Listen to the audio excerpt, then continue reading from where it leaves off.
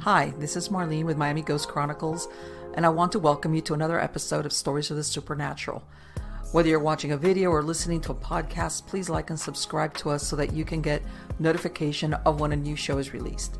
Links to videos or MP3 files can be found on MiamiGhostChronicles.com. Go to MarlenePardo.com for information on new book releases. I narrate several podcast series that can be found on major podcast platforms and can also be listened to via Alexa, Sonos, and other home systems. Look for Supernatural Storytime for scary storytelling, Nightshade Diary for classic horror and adventure stories, Stories of the Supernatural for interviews with different guests on the show. If you want to get noteworthy news about the paranormal world, true crime, conspiracy stories, and anything that is just plain weird, just visit Stranger Than Fiction Stories tab at MiamiGhostChronicles.com or find us on Blogspot. I want to thank you for being part of my audience, and I think you are all wonderful. Hi, everybody. How's everybody doing? Good, I hope. I'm doing good. Everything is good over here. Something I forgot to remind you guys, so that's why I'm going to say it up front. Please sign up for my newsletter. Okay, I've got a newsletter that goes out on Substack, and I usually send weird articles, and there's links to any of my projects, the books, videos, any of the other series that I have that are podcast series, Nightshade Diary. I have all those links, and I send them out like once or twice a week. And also, like I said, whenever I'm, launching a new book, all that neat stuff is in there. So go and if you go to MiamiGhostChronicles.com, you're going to find links there to sign up for the newsletter or for anything else, links to any of the videos, links to any of the podcasts, whether it's this show, Stories of the Supernatural, Nightshade Diary, Supernatural Storytime, or even the Eerie News, which is the latest one that I put out, which comes out about every 3 days, which is just weird stories from all over the place. The weirder, the better, right? And also, I wanted to talk about my sponsor. My sponsor is PlanToStaySafe.com, PlanToStaySafe.com.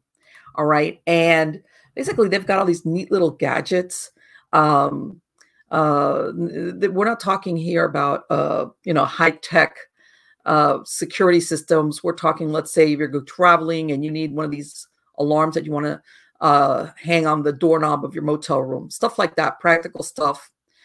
Same thing, that you can have at home. They have diversion safes, stuff. Let's say you've got some jewelry or a little bit of cash, you want to put it away somewhere, and they've got these little diversion safes. In other words, we're not talking a big giant $100 safes. This is stuff that basically it helps you hide your cash or just jewelry that you don't want to leave, let's say, out in the open, and it helps you put it away. And they've got a lot of neat stuff. They've even got things that you could put in the wall. In other words, they help you stay safe in a practical way, but a lot of original ideas. They've also got a lot of great self-defense products for women. So check them out, PlanToStaySafe.com, PlanToStaySafe.com. All right, here we go. And for those of you, because I know everybody was asking me about my chickens, like last week I said something had dug in under one of my pens and took two of the chickens, and one was really hurt and it died. I tried to save it. So I'm down to 2. These are blue Andalusians. All right. I'm telling you, but the other chicks that I've got with the moms, they're fine. And, that's the nature of the beast when you have farm animals or poultry, that always happens. And, what can I say? And, also I know some of you had asked me, to take pictures of the hens with the chicks and stuff like that. I've got to I promise Scouts, even though I've never been a Scout, Scouts promise I'm going to do that. Matter of fact, what I want to do is, instead of taking pictures, I want to take some videos of all the hens. That's why I keep them. A lot of times people have asked me, oh, you've got the hens with the chicks inside a cage, even though the rest of my flock is free range and they forage all over the place. I do that specifically to guard them from exactly that, because I've got iron bars at the bottom and all around, and that's the only way to survive, especially if you live out in the sticks like I do. Okay, let's get on to the good part. And the good part is who I have as a guest tonight. This is the first time this gentleman's been here. His name is Ken Goodsward, and he is a best-selling author and independent researcher whose interests include archaeology, philology, ontography. He writes in a variety of genres, including nonfiction, science fiction, dark comedy, and poetry. His books include Magic in the Bible, UFOs in the Bible, Enuma Elish. And at the end, we'll go ahead and we'll put out his his website credit is going to be on the credits of the show, but we'll put out for the podcast listeners where you can find him on YouTube and also on his website. Help me welcome him. How are you doing today, Ken? I'm great. Thank you for having me. It's great to be here. No, on the contrary, it's my pleasure. I'm going to ask you, let's get that. Did you go into this field by accident? Was an experience that took you there? What happened? Well, yeah, I guess it was sort of by accident and sort of a little bit by experience, but probably not the type of experience you might think. I grew up very heavily involved in the church.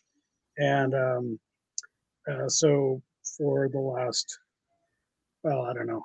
It's hard to keep track of time nowadays. I'm getting to be 52. So, but for many years, I served at church and led worship, and I was a deacon for the last few years. And as kind of part of that was sort of like almost like sort of trying to sometimes churches get in kind of a rut, and sort of like, okay, well, what can we do here? And part of that was sort of really looking into I started noticing a big difference between Jesus's ministry and the ministry that passes for ministry in today's church, and it's very different. So studying Jesus really got me into a healing ministry, and so that was interesting because that's sort of paranormal in a way. And then from there, I became interested in the parallels between that kind of thing, the kind of things that you do in a healing ministry, and what would be typically considered magic. And so there are a lot of parallels there. And so that was what got me down the path of writing my first book, Magic in the Bible. It's not my first book, but the first book that's sort of along the kind of things are getting a little bit weird. And then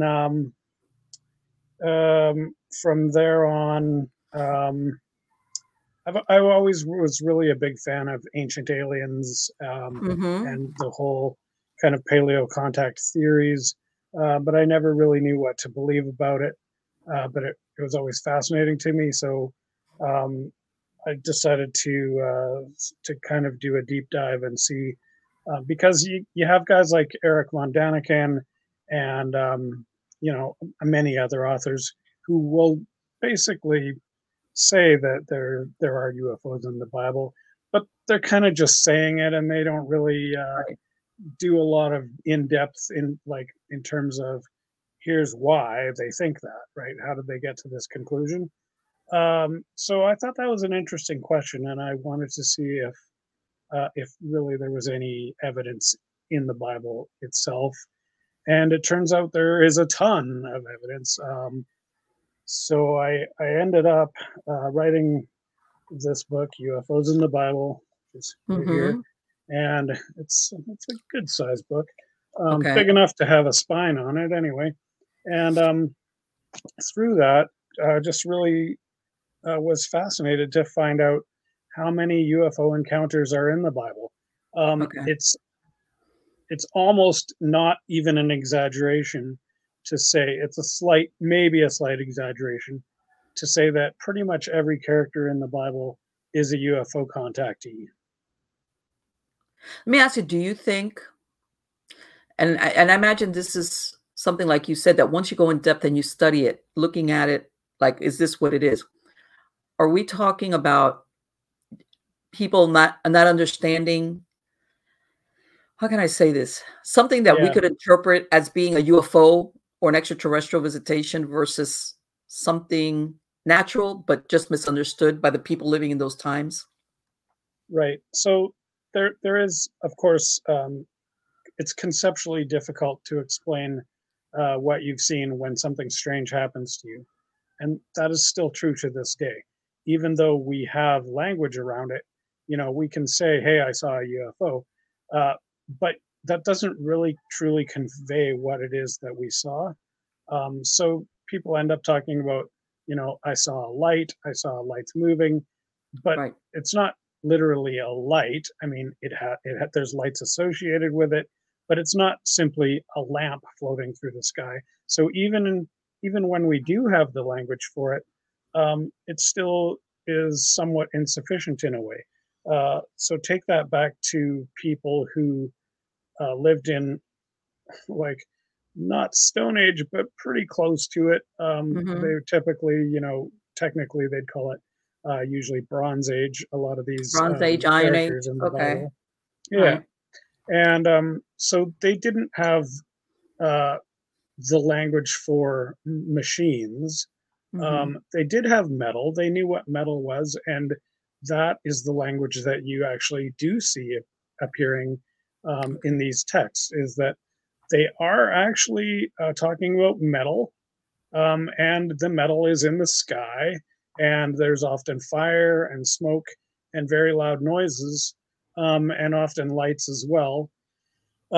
So it's interesting that we actually strip down these stories almost in a way that makes it seem like these guys are more primitive than they really truly were, because we take out the metal elements when we tell these stories, Mhm. and we tell them as if it's a supernatural being, but Right. that's not in the text at all. So it's the texts do not generally. I mean, there's a lot of stories, so you can't generalize all of them, but um, they generally don't sound like, hey, there was a man who had wings on his back. Like, that's not what they're talking about.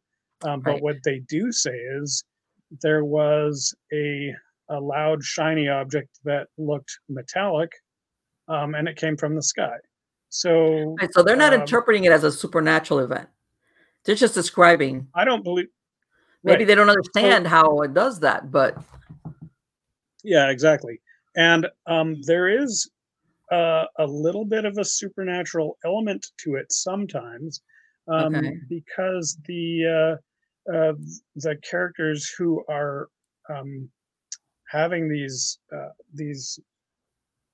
visitations are sort of, in some cases, already sort of leaning to that um, supernatural, I guess. But it's strange because um, they don't generally say God showed up. Okay. Like, and they could easily say that, right? Because Mhm. they Yeah. have the language for God, and there's actually a lot of language around what the concept for God was in their mind, which we are also misinterpreting because we roll up a bunch of their different concepts into one. For example, everywhere in the Old Testament, where you read the word God, which is a lot of times because he's kind of the main character. Um, but the Hebrew word, there is no actual Hebrew word that means God in the same way that word means for us. Mhm. So in the Hebrew, there's several different words. The one of them is Yahweh, which is Mhm. the name of a specific God. Let's say a specific God that Moses and his followers worshipped. So you have Yahweh, and in some of these encounters, Yahweh is identified, and he sometimes does speak to the person having the encounter. However, um, that's that is, I would say, on the more rare side of it. Like, if you look at the numbers of different things that people are experiencing. It's not usually Yahweh, but he is named a couple of times. But often you'll have um, a character who is identified as an Elohim. Now, Okay. so an Elohim is a different word. It's not Yahweh. Mm-hmm. And though we generally in English and in Christianity have interpreted Elohim to mean God, but that's not what it means. It is literally a pluralistic uh, group of some type of individuals that we can assume to be living beings who are intelligent. Now, it Okay. doesn't necessarily tell us anything about them beyond that, but it is definitely not a singular person and not somebody who is claiming to come in ultimate godlike form or power. It's in generally not like that at all. It's usually somebody who seems to be maybe a little more than a regular human being, but also not like this the whole God concept that we think of. Um, Often Elohim is seen as the or is basically the author of the story is identifying the character that he's witnessing as an Elohim. But Mm-hmm. sometimes it's not even that. A lot of times it's they're actually just called a messenger, Okay. and many times the witness is getting some kind of message, and that whole messenger thing has kind of evolved into what we generally consider to be angels, but they're the biblical case for our view of what an angel is pretty much non-existent in the canonical Bible. Uh, Okay. it's talked about in the Book of Enoch and some of the other books, which are specifically have been cut from the Bible. So it's very interesting to me that even though you could even say not allowed to read the Book Mm-hmm. of Enoch, that is that we keep some of the concepts that are in there.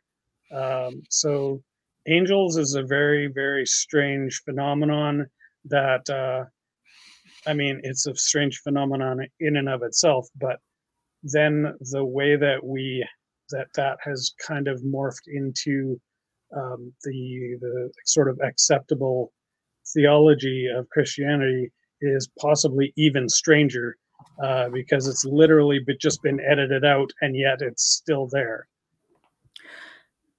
One of the things, because of course, the Old Testament and everything, we're looking at it, Hebrew, it was the Hebrew people, but at that time, of course, there were a lot of other ancient civilizations. And when you said ancient aliens, you always get the impression that extraterrestrials, in other words, all these different civilizations perhaps had contact with some extraterrestrials we don't know. Did you run across Right. anything where uh, back in it would be the Old Testament, where they, like you said, they didn't recognize them per se as gods or deities? How's that? Yeah, for But sure. what was their attitude? They exist, or you have to be careful with them, or we've just observed them. In other words, we really didn't have any interaction, but we observed them, or we observed something about them. Well, I mean, if you look at these encounters, they're literally physical encounters, and Okay. many times there's physical evidence left behind, which would make it a close encounter of the second kind, Mm-hmm. or possibly third and fourth, because there's often communication happening between them. So what we're generally not talking about is, hey, look at that weird light in the sky. Isn't that strange? It Right. must be something. No, it's not like that. It's far more significant than that kind of thing.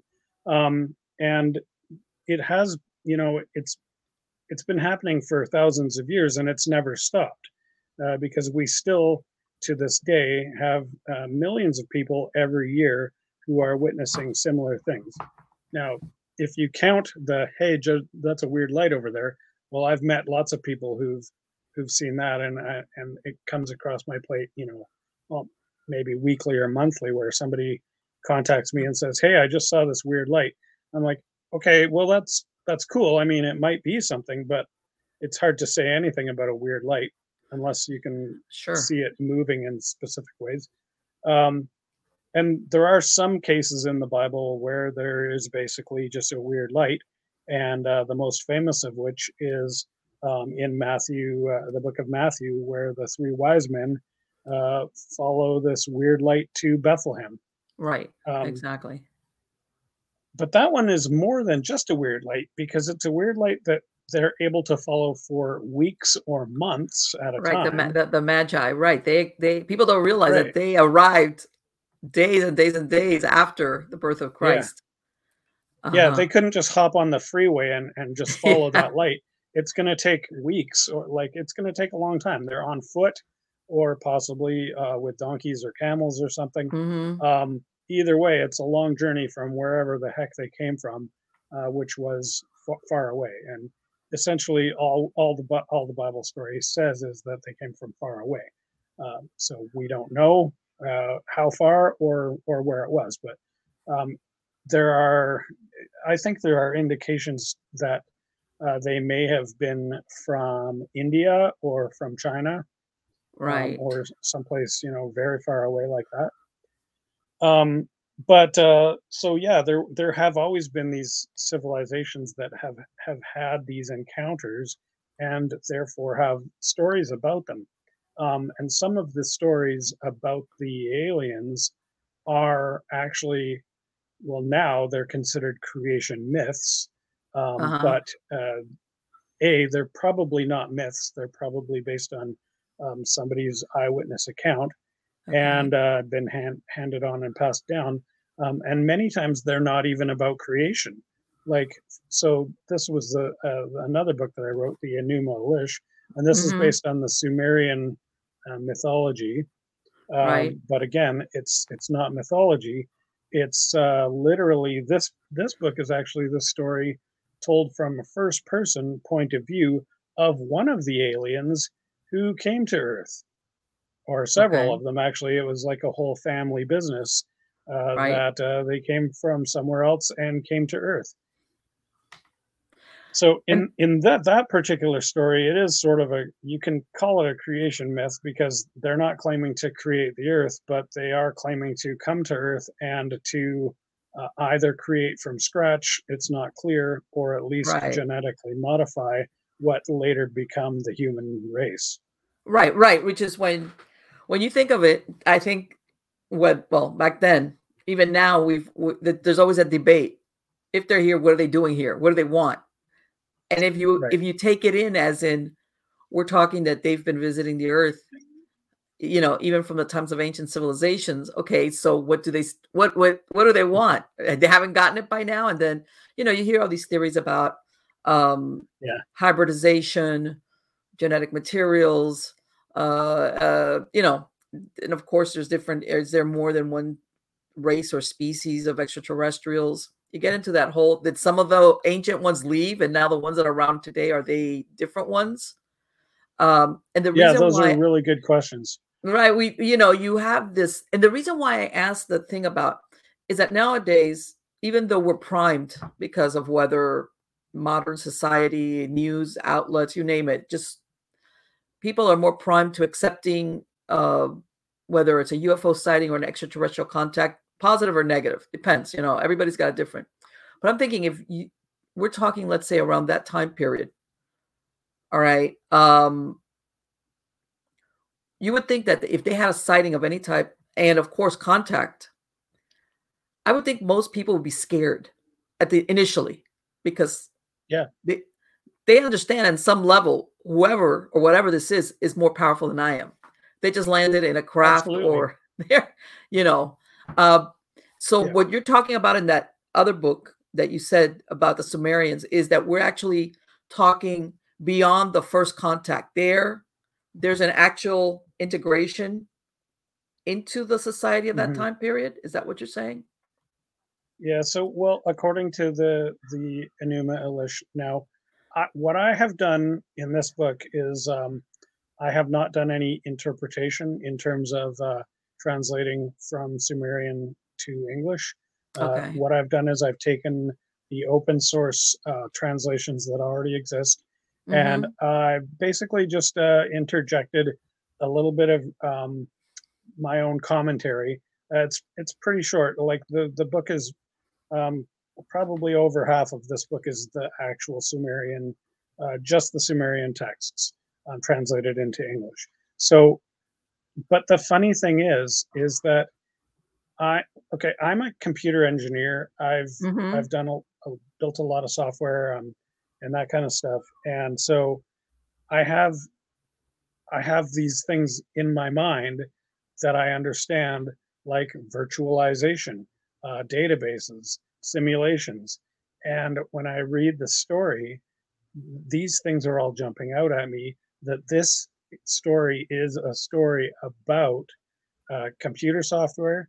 It is about primarily about cosmic navigation computer systems, databases, and having to um, uh, essentially having to recalibrate that data because they are moving from uh, a place where they used to be. They have Mm-hmm. either stolen or reverse engineered or something. They've got this software Okay. from Tiamat, who used to have the software, and now they're planning to come to Earth, and they Right. have to recalibrate their software so that they can figure out, where they are, and so what it gets a lot into the what you might recognize as the signs of the zodiac, but they're Okay. really just constellations that happen to be in a circular pattern around the orbit of Earth.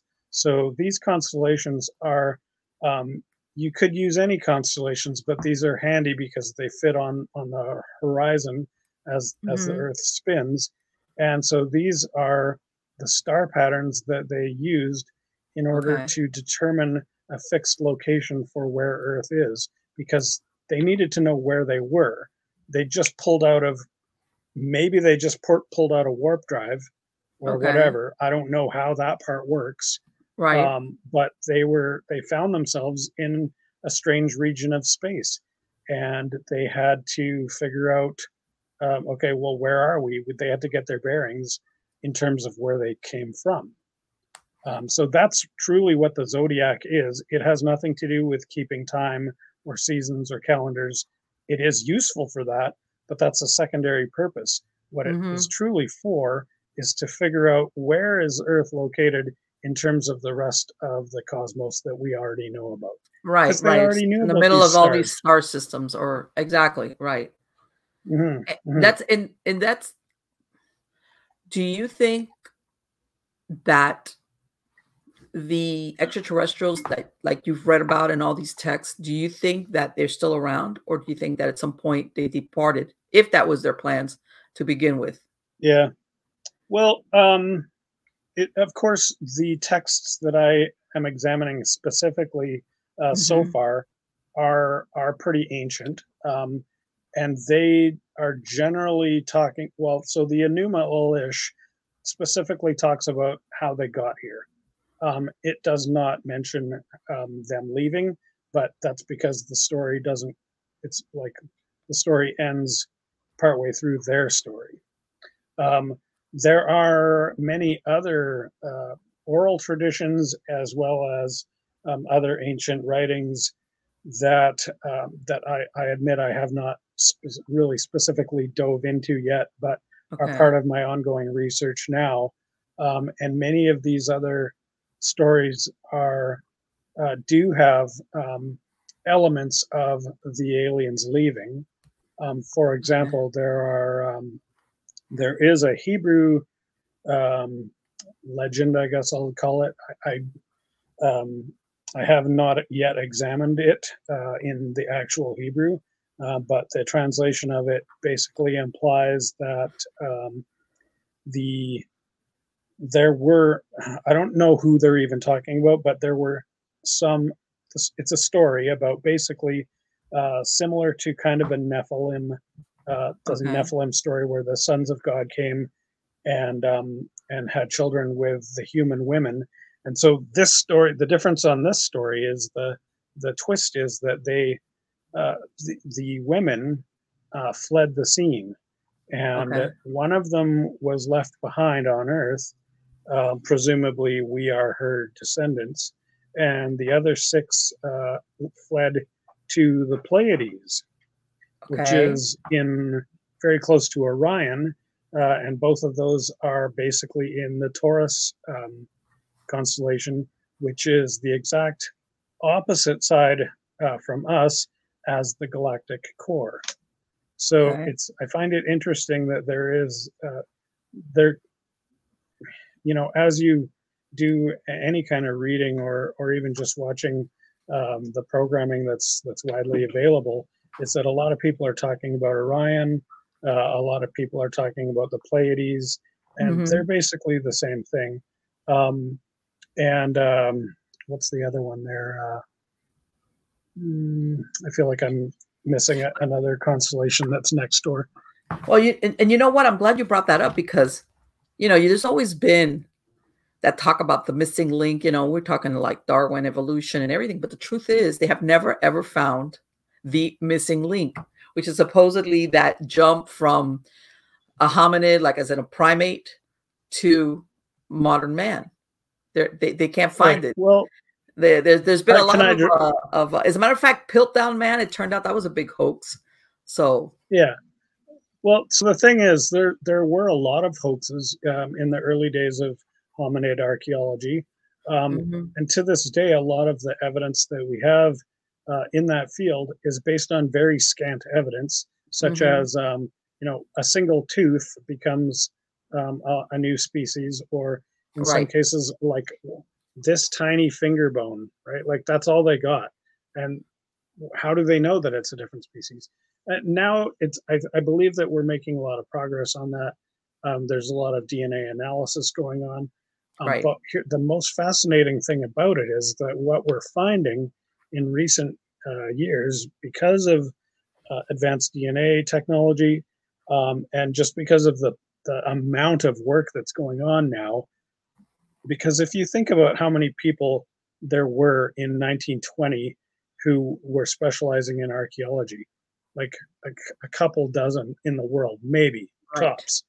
Now we're churning out, like our academic machine is so vast. Like we're just churning out so many scholars, um, and there's so much information available that we are able to comb over the work of other people and people who published 50 or 100 years ago, and we're bringing new data to bear on that, and new ways of looking at things. And so one of the biggest things that I'm really excited about is the whole Neanderthal and Denisovan connections, Yes, which are essentially Neanderthal never went extinct. We are Neanderthal. right, exactly. They I got realized my that they all interbred. In other words, Yeah, and so I got my DNA results back from 23andMe, and I'm 4% Neanderthal, I'm which three is percent among the highest Neanderthal. you can get. There you go. So between the two of us, we represent more than probably 97% of the DNA. How am I saying this? Anyway, that those percentages are a lot more than most people, but almost everyone has a little bit, like a tiny, Mhm. tiny fraction of a percentage. So when you consider things like that, and they've also found a specific individual who was a caveman, a girl, a young girl, and Mhm. her DNA showed that she was like basically almost half Neanderthal, half Cro-Magnon, I believe it was, or else it was Right. Denisovan. So anyway, there was a lot of um, intermixing Yes. Yes. culturally and Yes. sexually, and we are the result of this huge melting pot, Yes. not only of like current humanity, but from going a long ways back. It's also interesting, just in terms of DNA analysis. If any of your listeners, probably many of them have done 23andMe, and what Mhm. I found most fascinating when I first got it was, um, okay, I knew that I was like I was expecting half Dutch and a quarter English, quarter Scottish. Right. Well, and those were all big in there, but then there were all these little things like 5% or some in the 1 to 10% range of Right. all of these other places that are far away from there. And Mhm. how did those people uh, Yes. get my great great great great great grandmother pregnant? Like Right. how does that work? Because we have this concept that for thousands of years people have just been living in the same place, farming away, or doing their thing, and nobody traveled because they were all just a bunch of poor farmers. It's not the Right. case at all. Right. Um, so like really everything that we know is wrong, Right. Well, and that's they one really good they example. exactly. They, as a matter of fact, that Easter Island, the Rapa Nui, which were Polynesians, Yeah, they yeah, were, and of course, like you said, with the use of DNA, for example, they were looking at some of these giant heads, stone heads, very similar. Well, no, I'll take that back. Not all of them are similar to the ones on Easter Island. There was one that supposedly is out in the jungles of Guatemala, but the tribes in that area, that was their thing, that they would carve these huge heads with a couple of tons. There was one that was unlike the features of the other ones. It turns out hmm that they recently did a DNA on 27 Rapa Nui, which are people from the Easter Islands. Okay. And if based on that finding, it shows that the Polynesians went all the way and came up either to the coast of Chile or Peru, traveled in to the interior of Guatemala, and then came back out and went back to the Easter Island. In other words, when they looked yeah, at the genome, it's like it wasn't just a happenstance one time thing. And they were saying that right. there's trying to draw the correlation between the carvings of these big giant heads, just like they had on Easter Island. The features are different, but I guess that whatever it is that prompts them to do that. And nobody ever hmm thought that the Polynesians could travel that far away, much less go into the interior, obviously, mate, breed, whatever you want to call it, bring them back to Easter Island and then go. In other words, Right. like you said, a lot of times we kind of shortchange some of these older civilizations thinking, oh, they're limited. They can't do Absolutely. that. And Yeah. supposedly And these and Polynesians don't even have they had their own way of their own navigation system, and totally. they made And it. so these guys, our ancestors, or not necessarily directly, but there have been people all over the world, very well documented, because they have the stories and they're telling the stories, and they've never stopped telling the stories. We Mhm. just don't listen. But it is actually very well documented that people in all throughout southern Asia, Polynesia, down to Australia, as Mhm. well as on the Pacific coast, in both North America and South America, both coasts. People have always been seafaring. Yes. This whole idea that they didn't have boats is utter bullshit. Yes. There's zero evidence for it, and the evidence against it has been looking us in the face literally for hundreds of years. So based on the thing that you were just talking about, the giant heads, you might be referring to some of the Olmec statues, Yes, the Olmecs, that exactly. are, yeah. And the Olmecs, these giant heads in Mexico and Mesoamerica and South America Mhm. were discovered over 100 years ago, Yes. and people at the time looked at them and said, "Now this is going to be a little bit racist, but No, I this know is what exactly what you're gonna at, say, what you're the going. time." Yes, I know that. I know what you're gonna say, They but go looked ahead. at one. They took one look at this carving and said, "That's an African. Mhm. That's a Negro." Yes. And well, yeah, it looks exactly like, basically my friend from Nigeria looks very similar to this one carved head. And that's not to say that, But everybody see, looks that's the the thing same, that they but showed pictures though of Aboriginals and of indigenous people, and they look exactly, and yeah. they look like those statues. So it was Hmm. like, in other words, that again, people sometimes also get this preconceived idea of indigenous people having to look a certain way, and that could Right. change depending on the area as far as their features per se. Um, Absolutely. And there has always been migration um, of people and mhm, migration of the gene pool with constant right, stirring. So it's ridiculous to think that everybody always looks the same way if they're in this one particular area. Even if there is patterns that are recognizable, there are always the exceptions and people who look the opposite. right, I mean, red hair is a good example.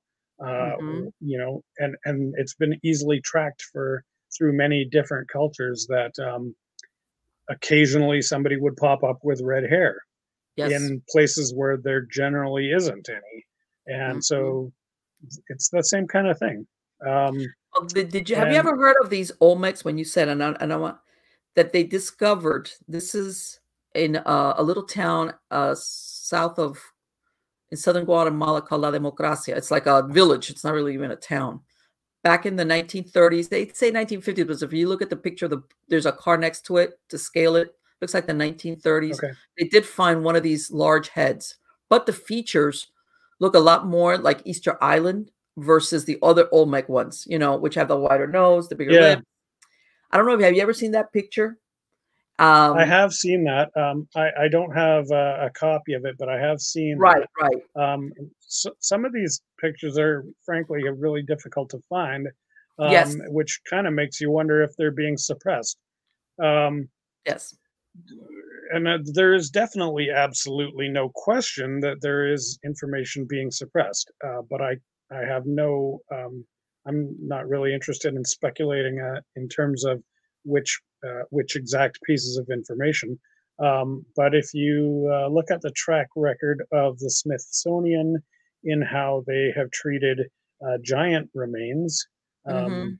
there's a huge cover up going on there. Um, which really shouldn't be any surprise because cover ups have always been the way to keep things under wraps. And why do we need to keep things under wraps?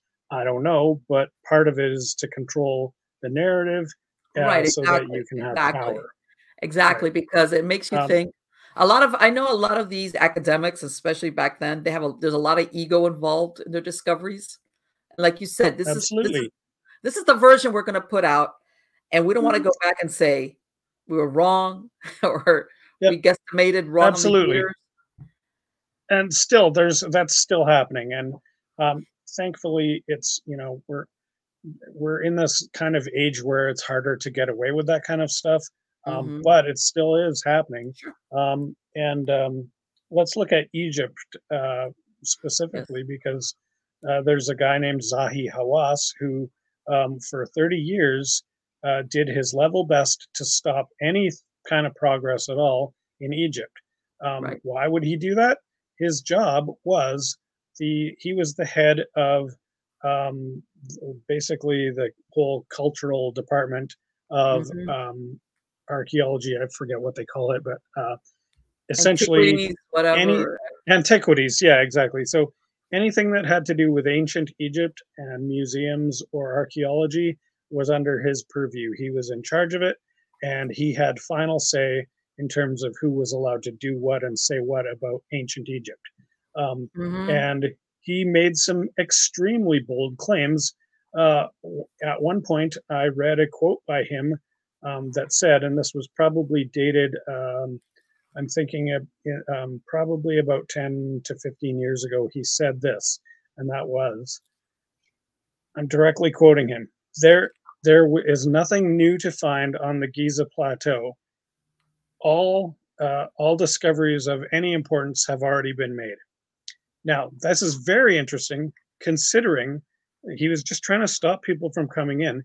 But it's Mhm. interesting that approximately 10 years after he claimed that, he himself made a very substantial discovery where on the Giza Plateau.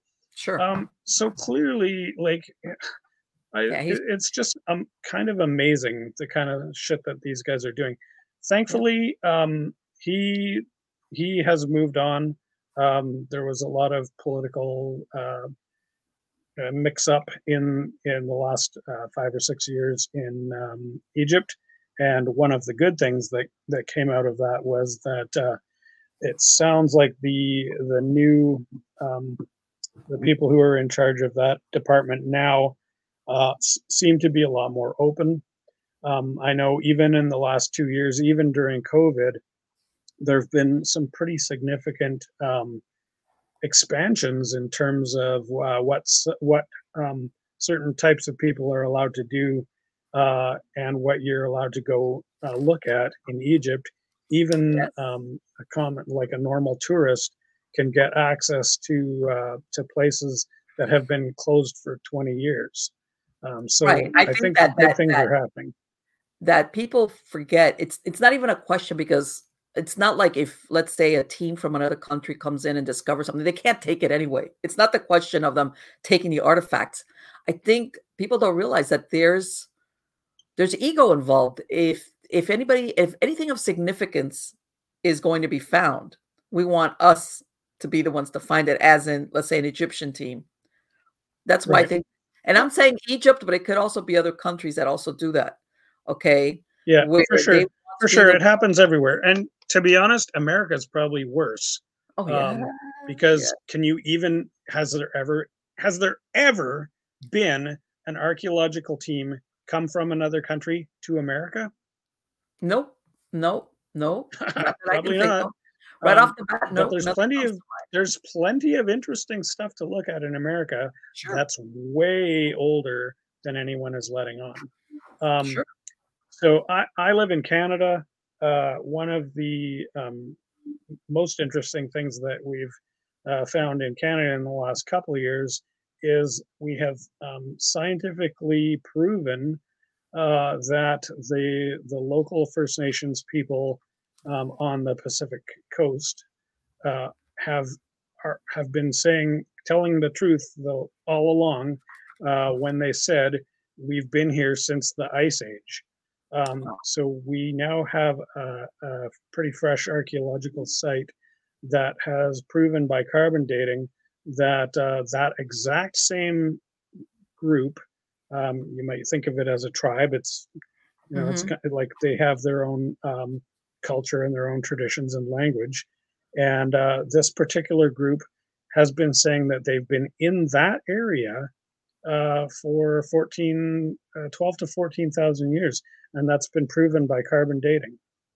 Exactly. Now, this is really interesting because what you got to realize is that about 10,000 years ago and previous to that, most of the land that they would have occupied is now Mm, 400 feet underwater.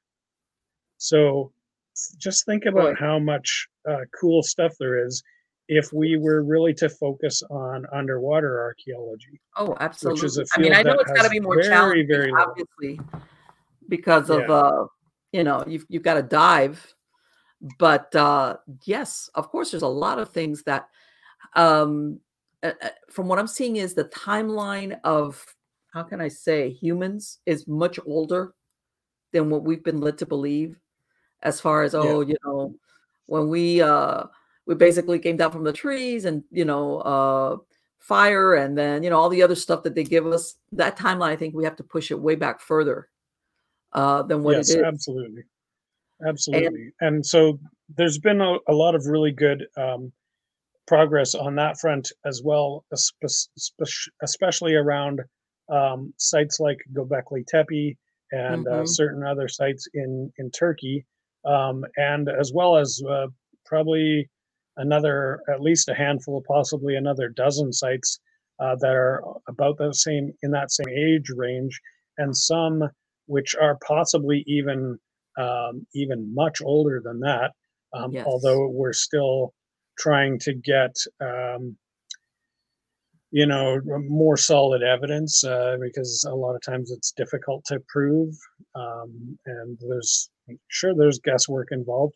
But until 10 years ago, um, everyone thought, and nobody could prove otherwise, that the first civilization was ancient Sumeria in 3000 BC.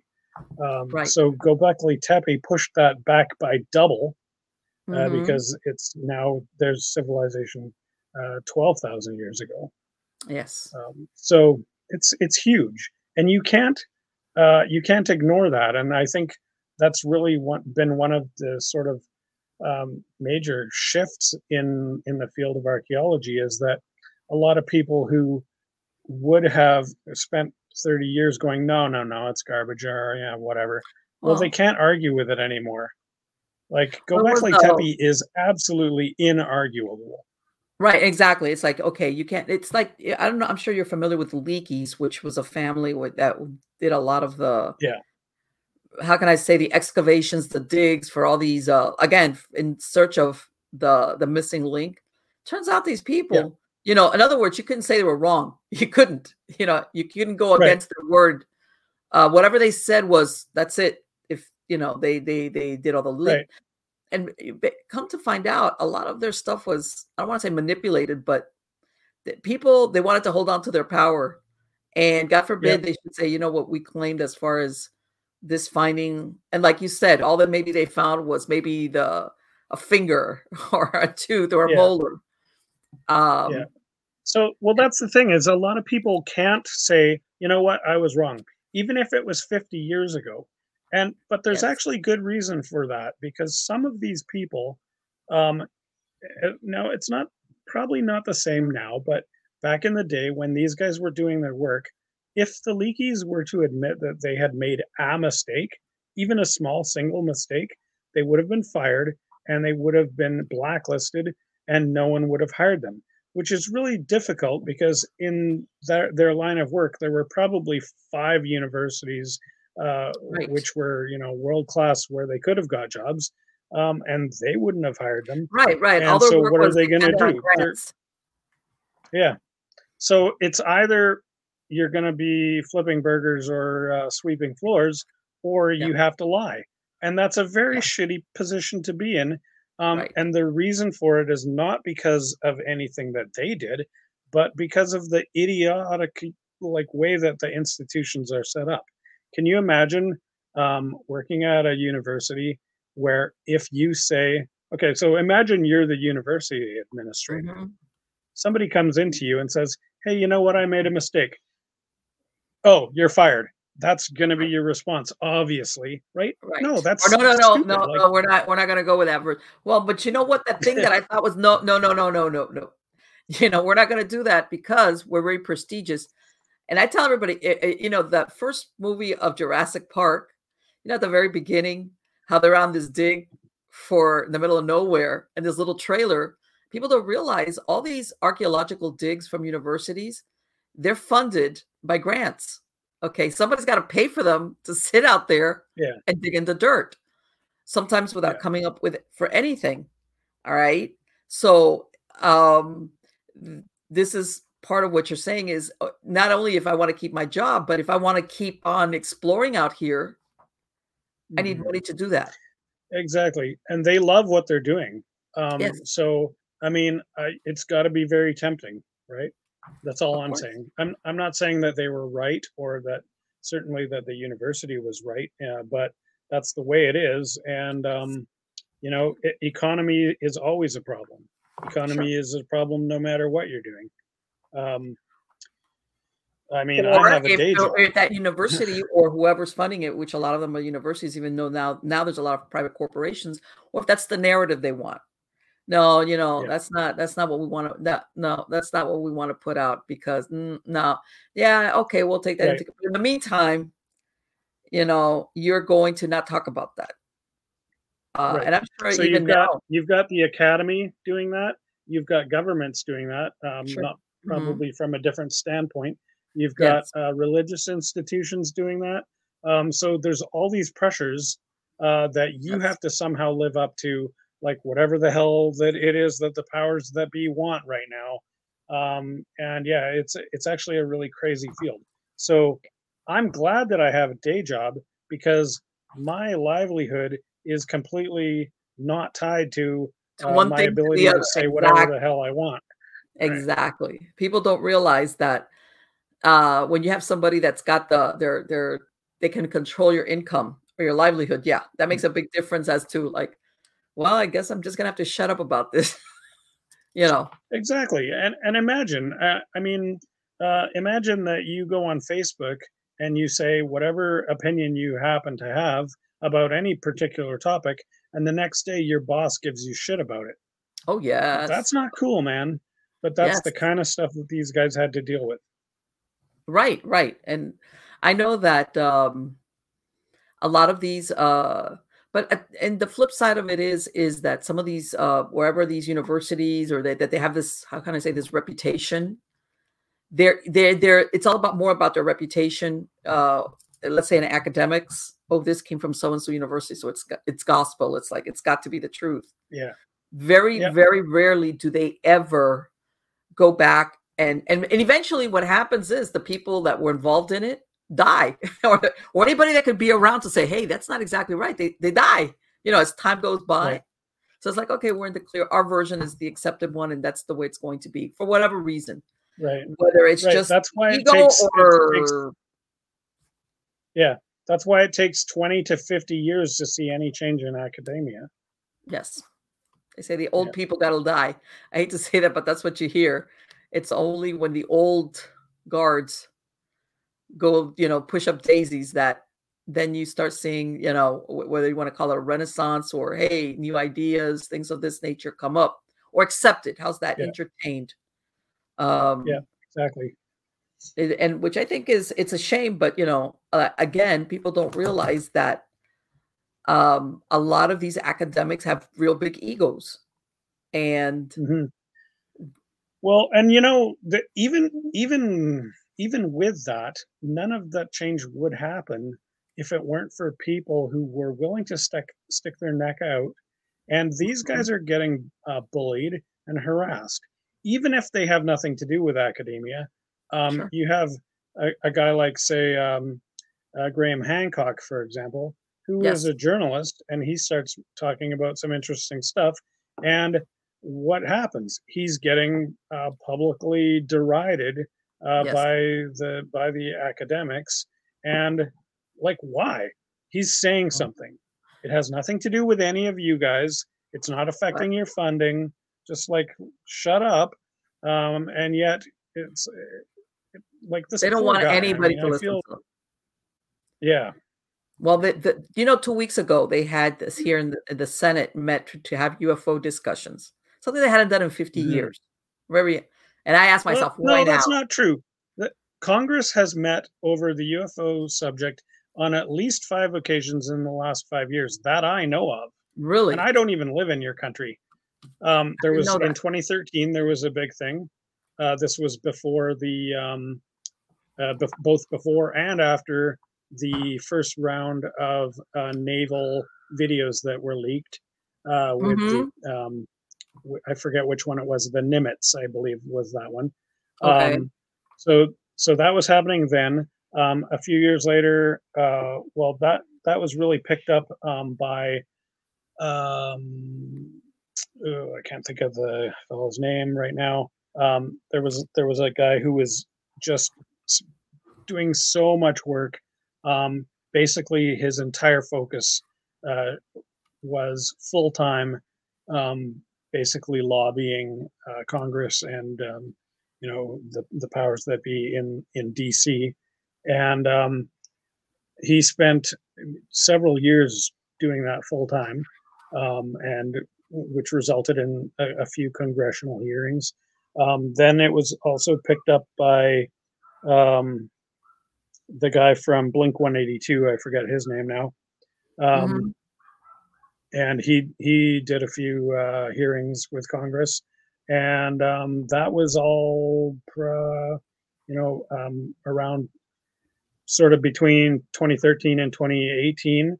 That was all happening, And then, of course, there was the other disclosure that came from the Navy with the other videos, the Go Fast video, the Tic Tac Right. video, Mm-hmm. and of course that prompted another round. So there was some in 2019. I believe there was some in 2021, and then now again now. So I find it very strange that everyone thinks this is the first time. Well, this is what Um, believe it or not, that's what I understood. It was like, Senate has yeah, now met to discuss UFOs for 50 years. I was like, wow, okay, why now? What's going on? And one yeah, of the things I do not recall the senator's name. There was one who said that, they're all talking about the importance of UFOs and what UFOs, that they're considering, do we need to look at people putting out misinformation about UFOs? Should they be prosecuted or looked at? And I was like, what? right. So here's an interesting point. He is putting out misinformation regarding UFOs by allowing the press Mm-hmm. to carry the story that this is the first time. They're doing this willingly and manipulatively. This Right. is absolutely 100% suppression on one hand, but disclosure on the other. The Sure. right hand doesn't know what the left hand is doing, and that's on purpose because they're very conveniently forgetting about where we're at because of the progress we've already made, and just making it seem like every time somebody says something, they're the hero for finally stepping up and saying something. Um, it just doesn't fly.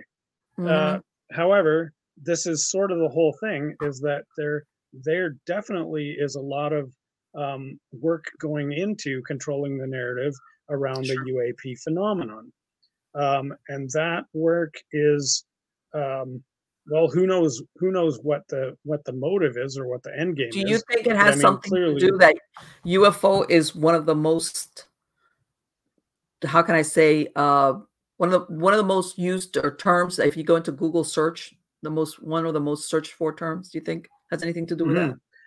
Well, that certainly helps when it comes to selling books. And I Well, can only tell you that I'm because just saying I as far also as have a controlling the novel. narrative, it's like, oh, if we've got Yeah, these many people are listening or interested in this, this is not just yeah, some. that's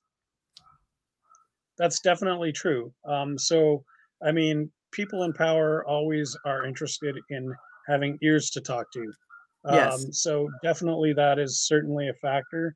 But it is to me very interesting the things that they're saying right now because the content that is currently being spewed is absolutely 100% contradictory to everything that we have already learned about this.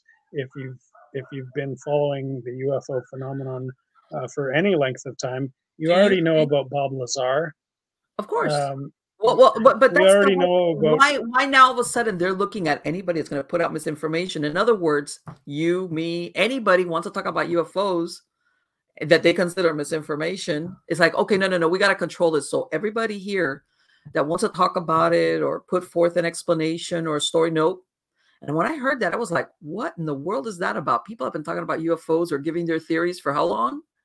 Now all of a yeah. sudden, Oh, correct me if I'm wrong, but don't you guys have an amendment about that yes, we do, in but your constitution? I could that's a whole nother show. I could go into what happened with our amendments, but when I heard that, it was like, "What are you talking about?" He brought it up like, "Oh, we have to consider like how important this thing with the UFOs is that people, and of course the way they phrase it is very putting out misinformation." And I was like, "Wow, that Yeah. could be anything you want it to be."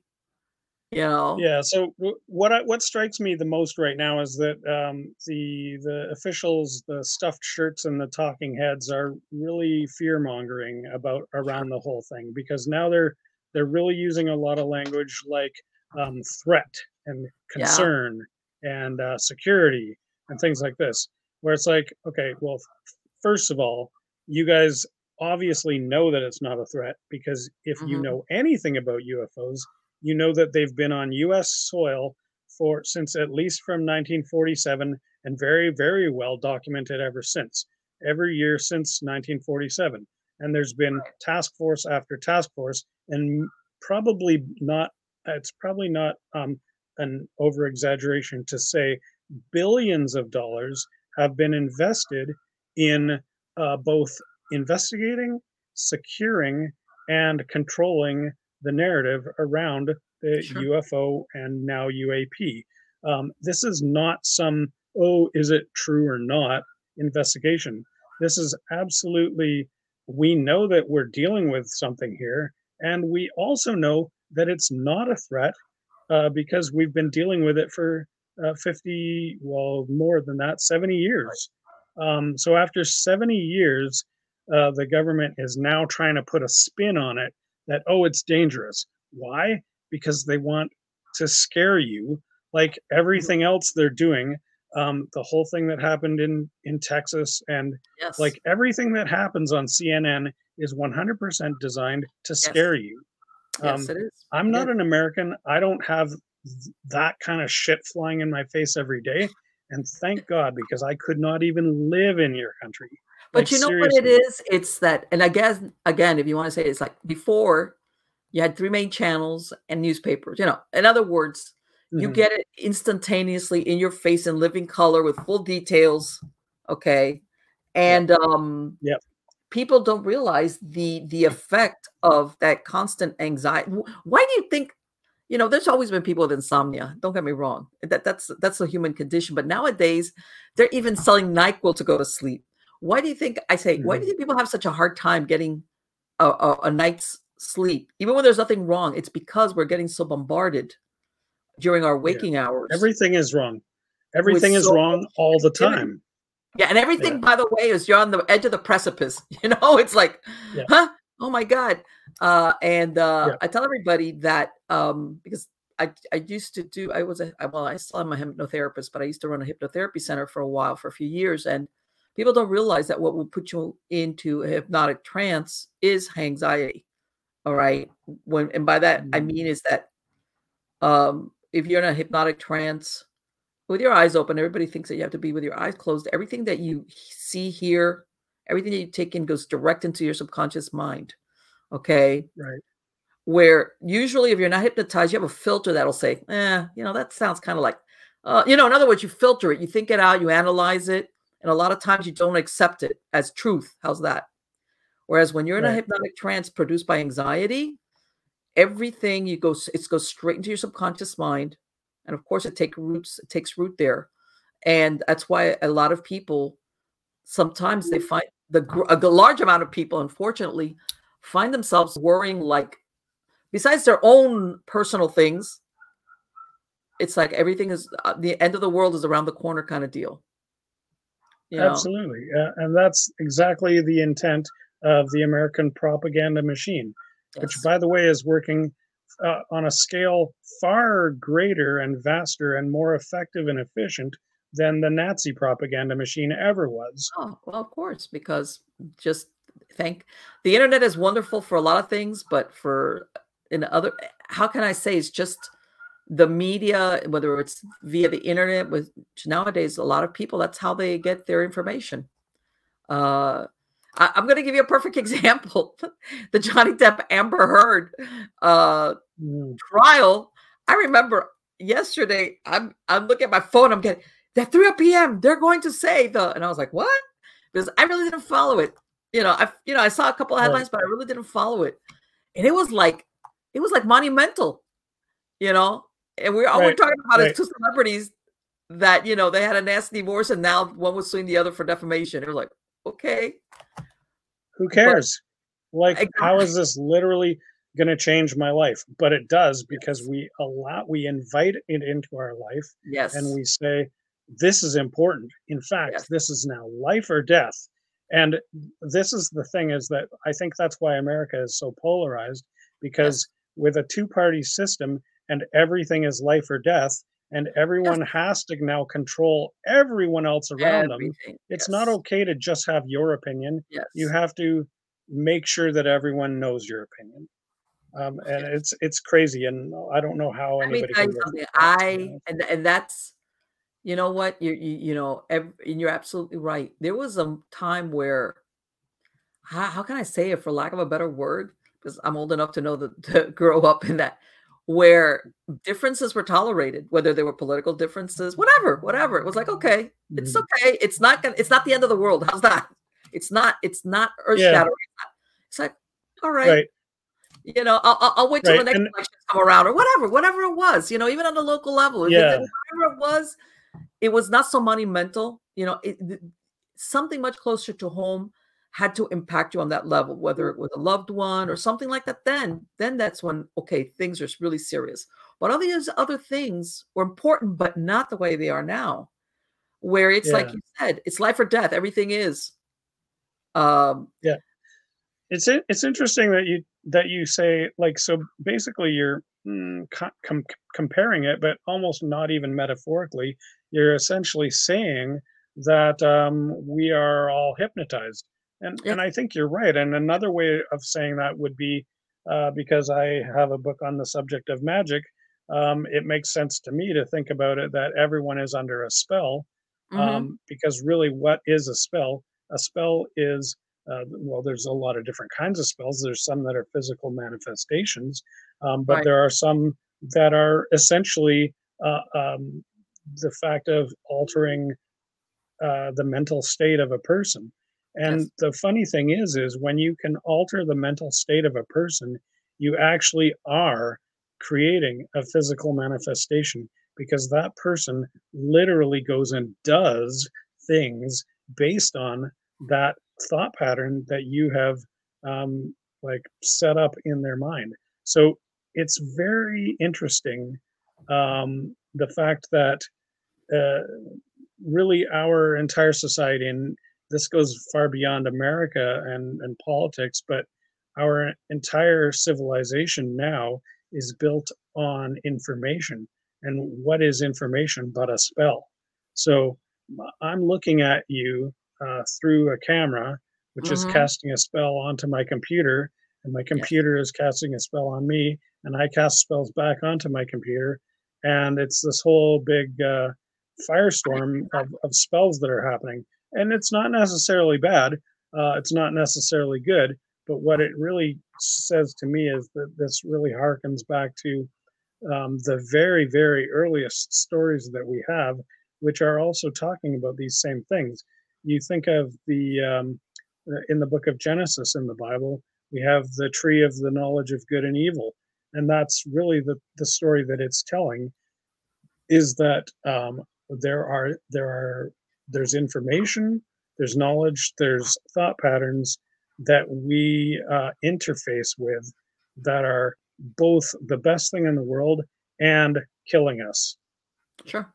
Yeah, the technology has a lot of benefits, and the way I look at it is exactly what you just described. Whether it's the camera, basically it acts as the portal for the spell.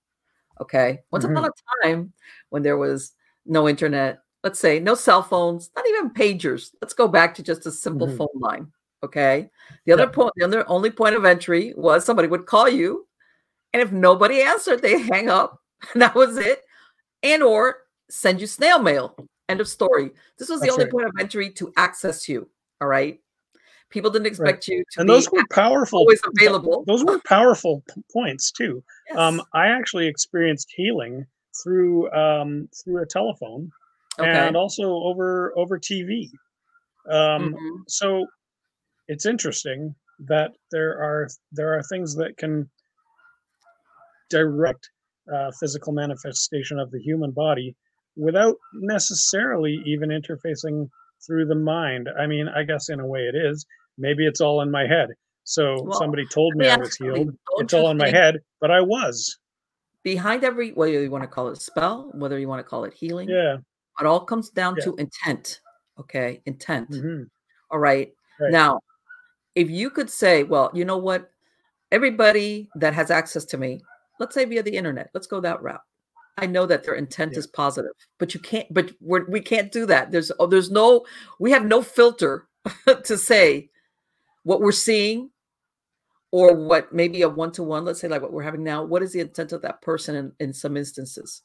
If you could control Right. that, you could say, Well, okay, I would posit to you that you can control that.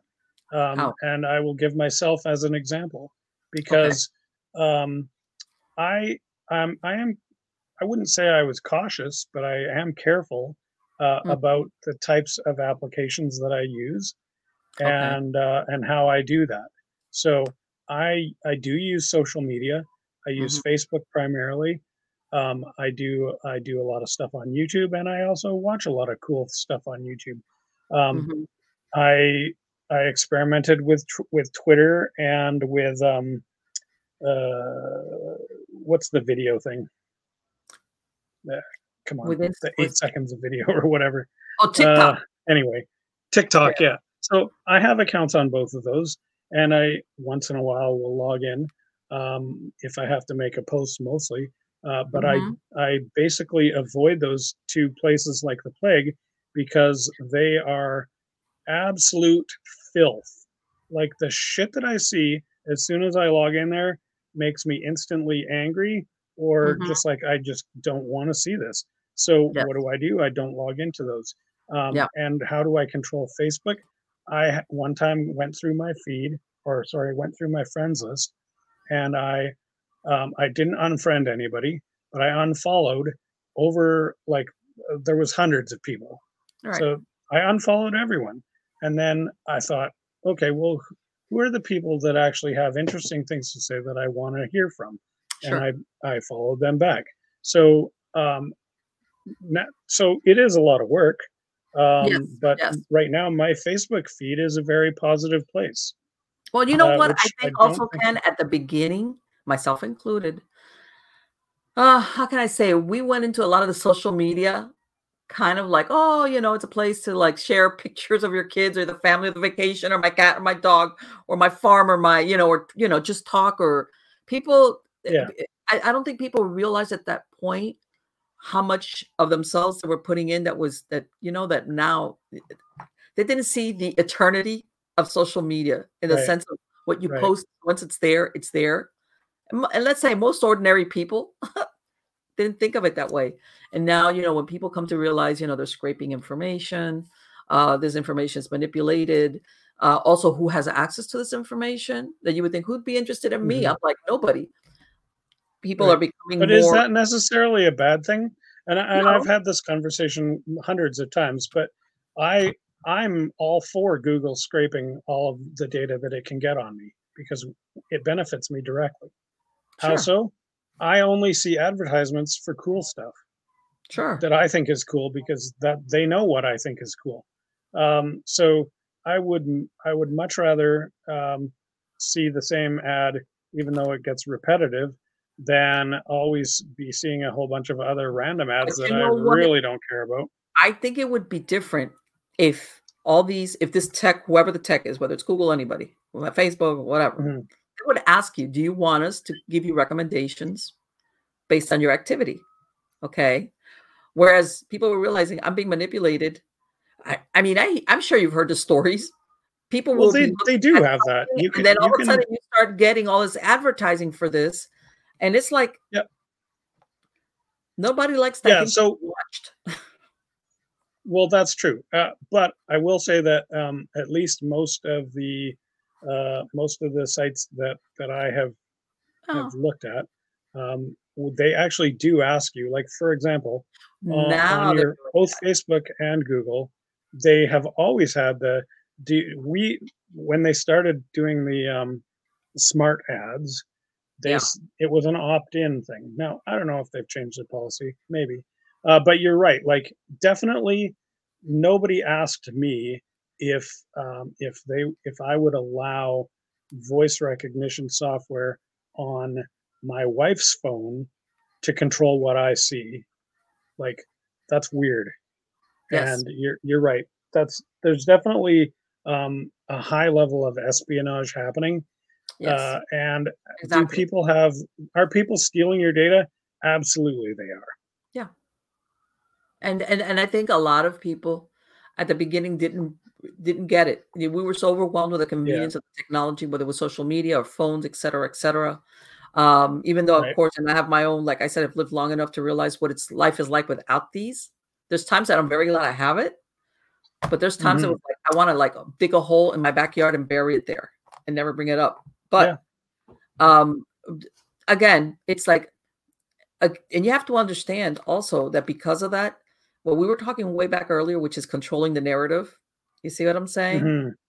And Yeah. even to the point, and So My husband gets mad when the phone tells him to turn down the volume, and they don't realize sometimes you Yeah. have it connected to, let's say, one of these Bluetooth speakers. So you turn up the volume so you know it'll sound loud. And he's like, "This stupid thing is telling me to turn up the volume." And it's like, on its face, it might seem like something very simple, but I think that it's very insidious. Where I know how to modulate volume to my comfort level. Don't worry about it. That's thanks. I Yeah, kind of yeah. But you're right, because it is the tree of the knowledge of good and evil, yes. as everything is. That metaphor applies to literally everything. Mhm. That might be the most brilliant part of the entire Bible right there. I But think okay, that so earlier, because we're talking about motivation and controlling the narrative and this kind of mhm, thing. So it's obvious to me that the ETs have been here for at least 10,000 years, um, possibly way longer, and they haven't destroyed us yet. Although they probably have tried to, and they probably actually have destroyed us several times and then rebuilt us, which is one of the reasons why um, your point to the missing link is that yeah, no, we were basically trashed and rebooted, and uh, there's no direct flow because it's an abrupt stop and a new upgrade. You can't, if you look at your old computer that had Windows 95 on it, mhm, there is no slow transition to the no, computer you have now. There's only abrupt transitions when you bought a new computer and it had the new system on it, and it's entirely possible that that is what has happened to us as a human species and possibly to every other species on Earth. Um, do you think then the stories of Atlantis or an Atlantis-like civilization are true or have some basis in truth? well, absolutely. Let's look at this from a practical point of view. So, um, who is it that we know of who is a very smart and well-respected Greek scholar who is the biggest proponent of where we're getting our information for Atlantis? It's Plato? Plato. Well, Mhm. Plato is basically everything that Plato says is the basis for science and religion that we currently still use to this day. And there is maybe there's some twists and some refinements, but essentially the entire concept of scientific discovery and the entire most of our very basic religious concepts all come from Plato. So Plato's like the ultimate go-to dude who we all love and adore, and he can do no wrong. Oh, except for this one thing that he said that was total horseshit. Yeah. Really, really. So not only that, but he gives very well documented history for where he's getting this information.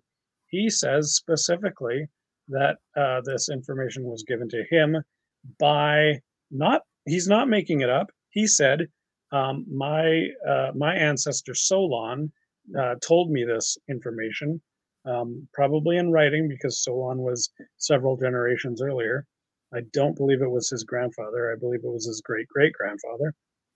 Um, Mhm. and Solon's information was also very well documented because it was passed on to him during a trip to Egypt, where now keep in mind at this, not everybody could just pick up and go from Greece to Egypt.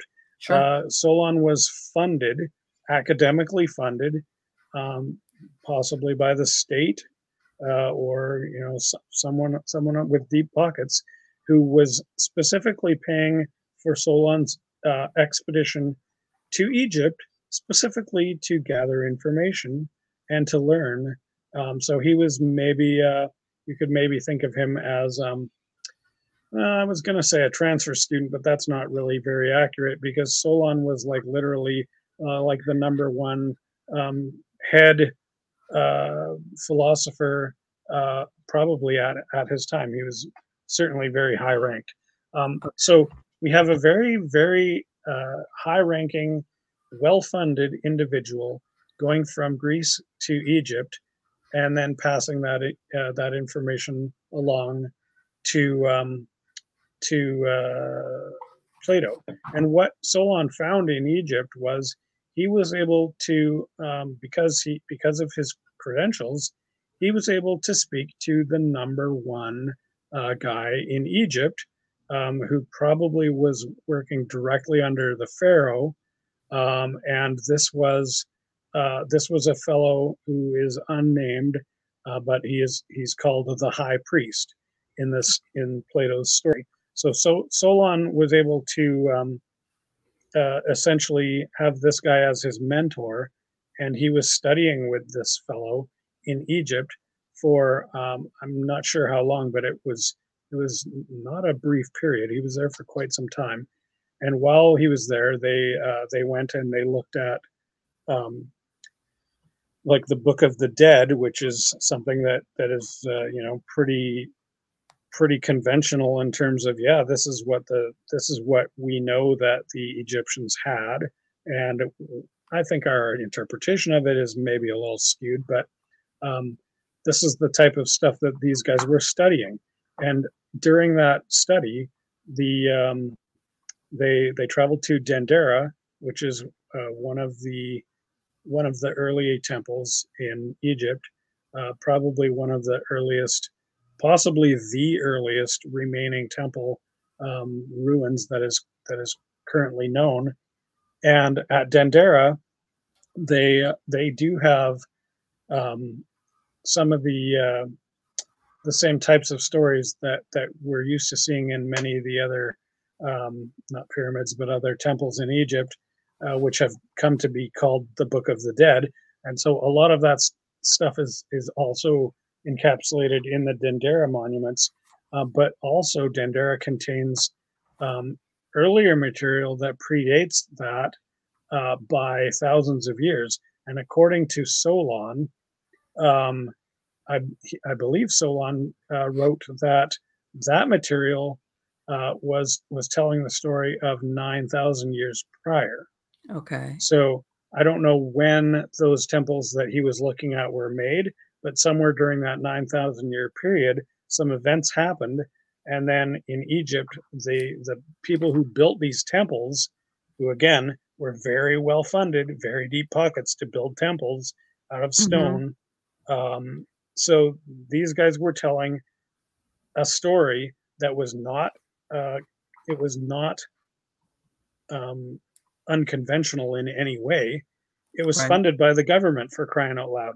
So the official government story at some point during the period between that 9,000 years from when the event was presumed to have happened and when Solon studied it, that was the official record. That was the history, right? There is no other history. That's the official record. And it clearly states that these people came from Atlantis after Atlantis was destroyed. Now, that has nothing to do with where it's located, but Plato actually does go into quite a lot of detail with some very extensive clues about its possible location and its sort of its structure and description and stuff like that. So if you're interested in that, I would say that there's a ton of theories about where Atlantis might be. Basically, I haven't really seen any good evidence other than one very strange location, which you might want to check out. I would recommend watching the YouTube channel Bright Insight and check out his series on the Eye of the Sahara. Fascinating. Okay. I know that there's a lot of different possible sites of where Atlantis or Atlantis-like civilization, which was, basically they were destroyed by cataclysm, whether you want to say that they brought it about. There's different versions of that. But I think also that it's a bogus question. Where is Atlantis is a bogus question, because that's like saying, where is America?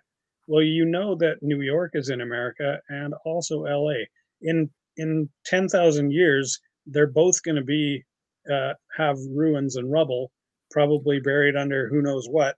But Exactly. to say that where is America? Well, it's New York, yes, and it's also LA, yes, it is, and it's also some little farmland in the middle of the Mississippi.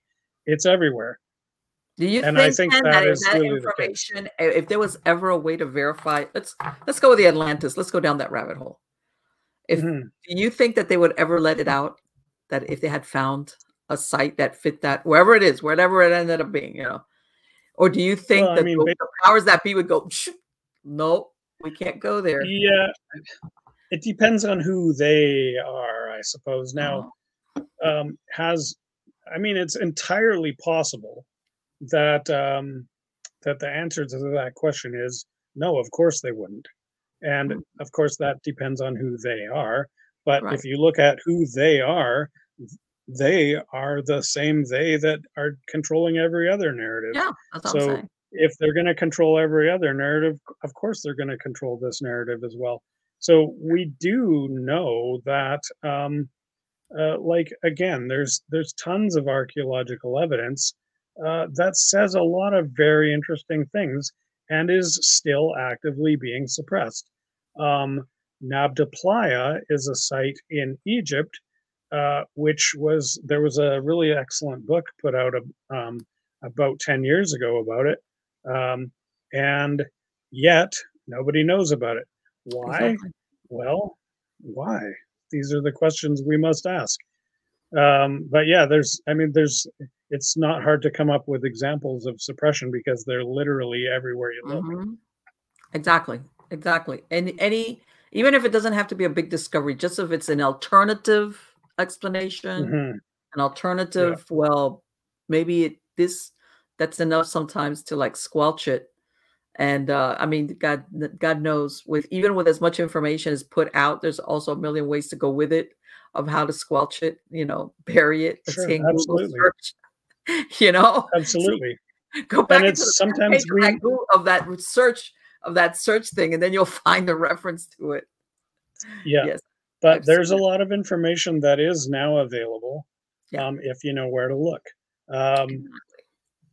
uh, but I mean, it's the same story that has been happening for thousands of years. We see the same thing happening now as we saw.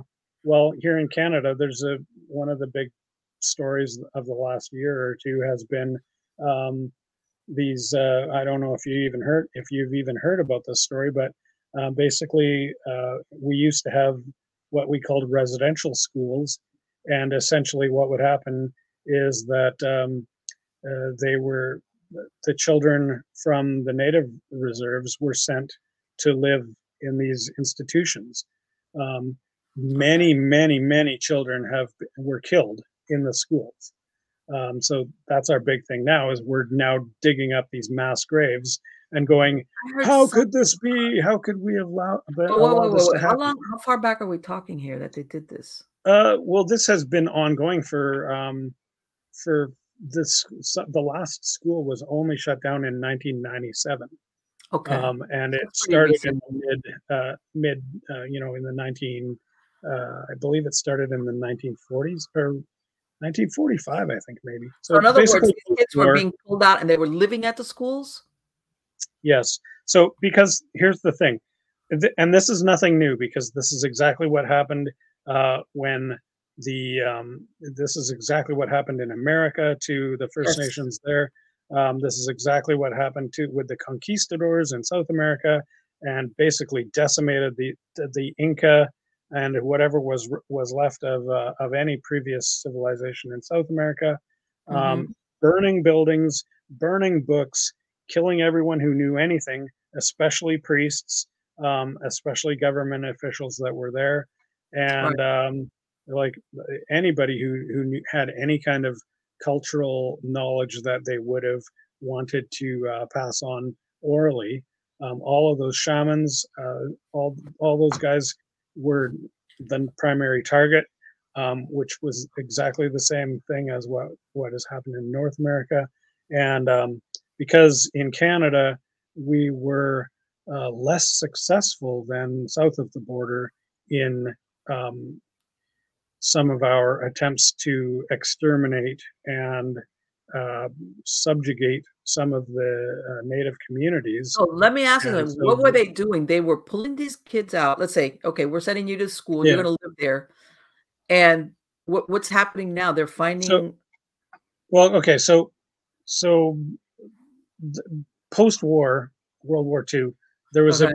there was a very um, I don't know if it had anything to do with the effects or like, well, you gotta wonder. You got Nazis doing this stuff to the Jews, and then as soon as the war is over, Canada turns around and starts doing the exact same thing Mhm. to not exactly, but a lot of the similar type of tactics Right. to the First Nations, because what we're trying to do is assimilate. We make it sound nice. We want to integrate people. Right. A lot of these same issues are the same types of issues that have happened with blacks and whites in America and the Mhm. whole racial polarity and all that kind of stuff.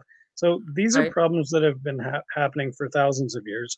Mhm. But in recent memory in Canada, Canada became pretty good at, okay, well, we've got to do something because these these Indians, as they were called at the time, are a problem. So what are we going to do about this Indian problem? Well, it's the Okay. exact same narrative as the Nazis taking care of the Jew problem. Right. So what we came up with in Canada was we're going to hire a bunch of nuns primarily and priests and stuff like that. People Okay. who have already basically volunteered to be volunteers for the rest of their life, and they're Okay. okay with it. Yeah. So, okay, we'll get them to do this cool job. Hey, we've got a great job for you. You get to take care of children. So, Right. well, who wouldn't want to do that? So, Right. so they went into the villages and uh, basically um, they said, well, these native practices are demonic or are, so there's all this extra language being put on Uh-huh. because it doesn't fit with what we want them to do.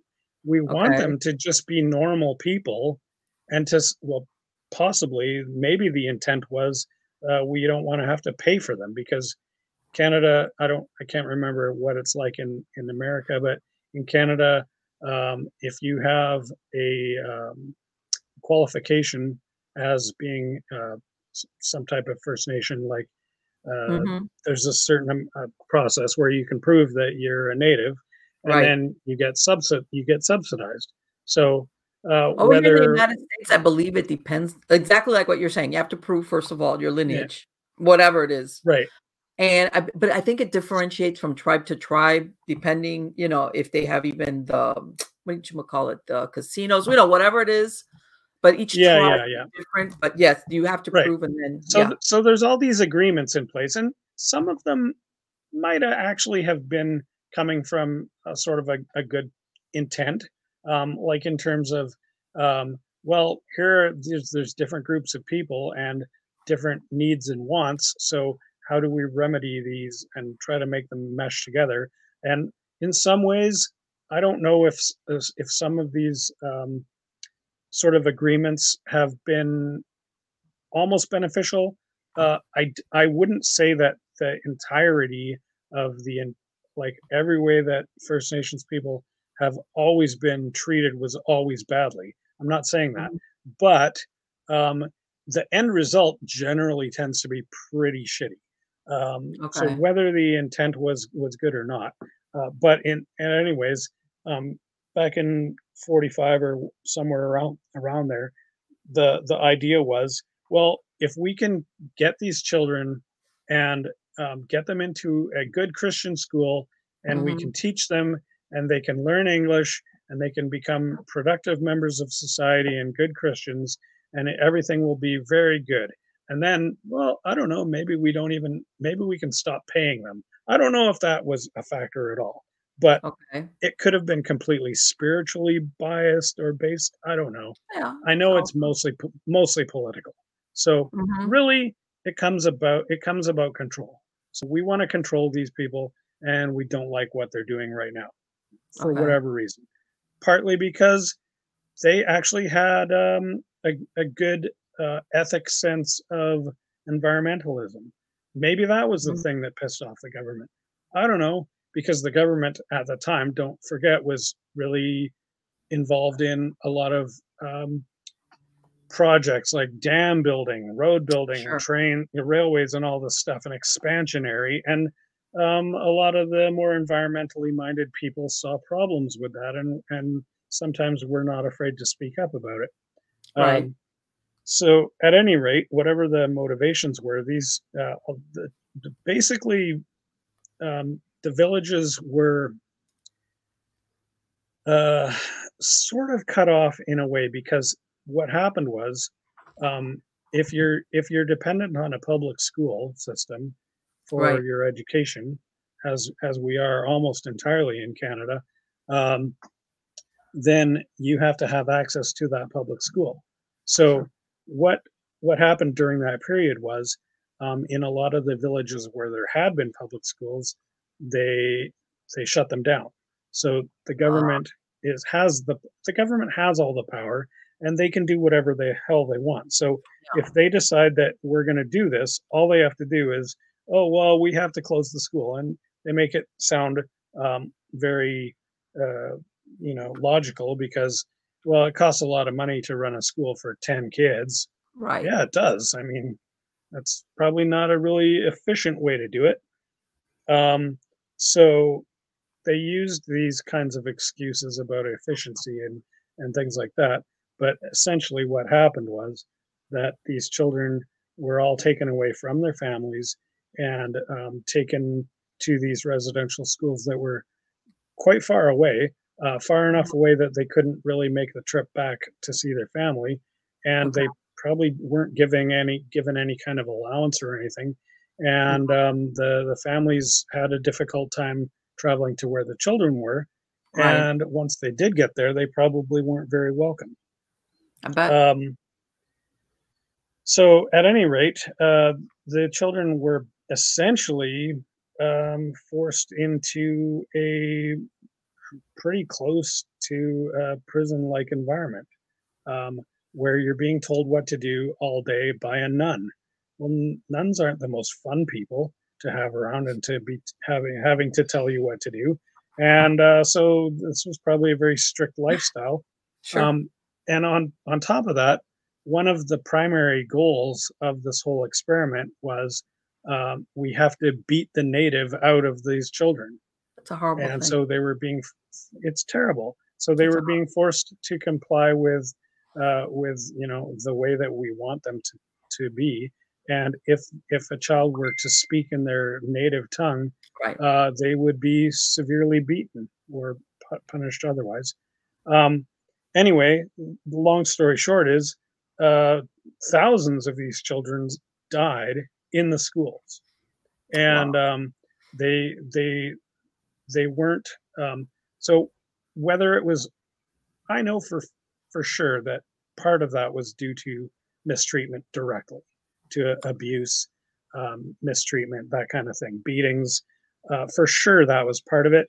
But I think that part of it was also due to more natural causes, you could say, such as disease, or things like that, Yeah.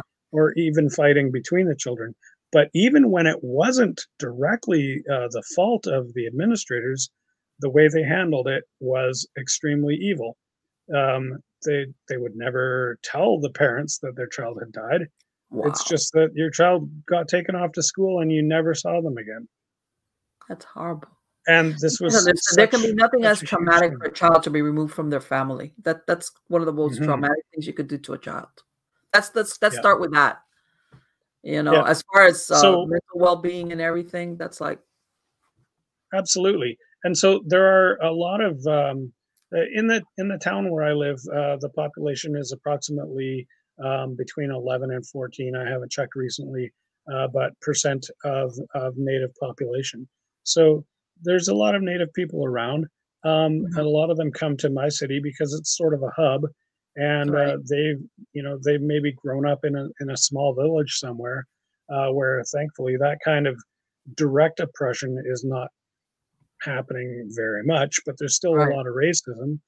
Um, and the opportunities out in these little villages is very slim. So a lot of people end up coming here to the big city, and Hmm. what they find is that it's not necessarily all that it's cracked up to be in terms of opportunity. Sure. And so many of the First Nations people that I know have either I know a few people who lived through the schools and survived to tell the tale, but are severely traumatized. And but most of the people I know who are attached to it did not survive, and their connection is that their cousin or a brother or somebody went there, and thankfully they didn't have to go for whatever reason. Right. But it's all too common a tale, and this is exactly the same kind of mistreatment that and So let me and ask you again suppression. what's Yeah, happening? They're excavating in these areas and they're finding these mass graves, or how does it come to light? Is that now like, yeah. I don't know exactly how it started, but a few years ago, uh-huh, there was somebody dug up some bones, and okay, I'm I'm guessing that they didn't know that that grave was there.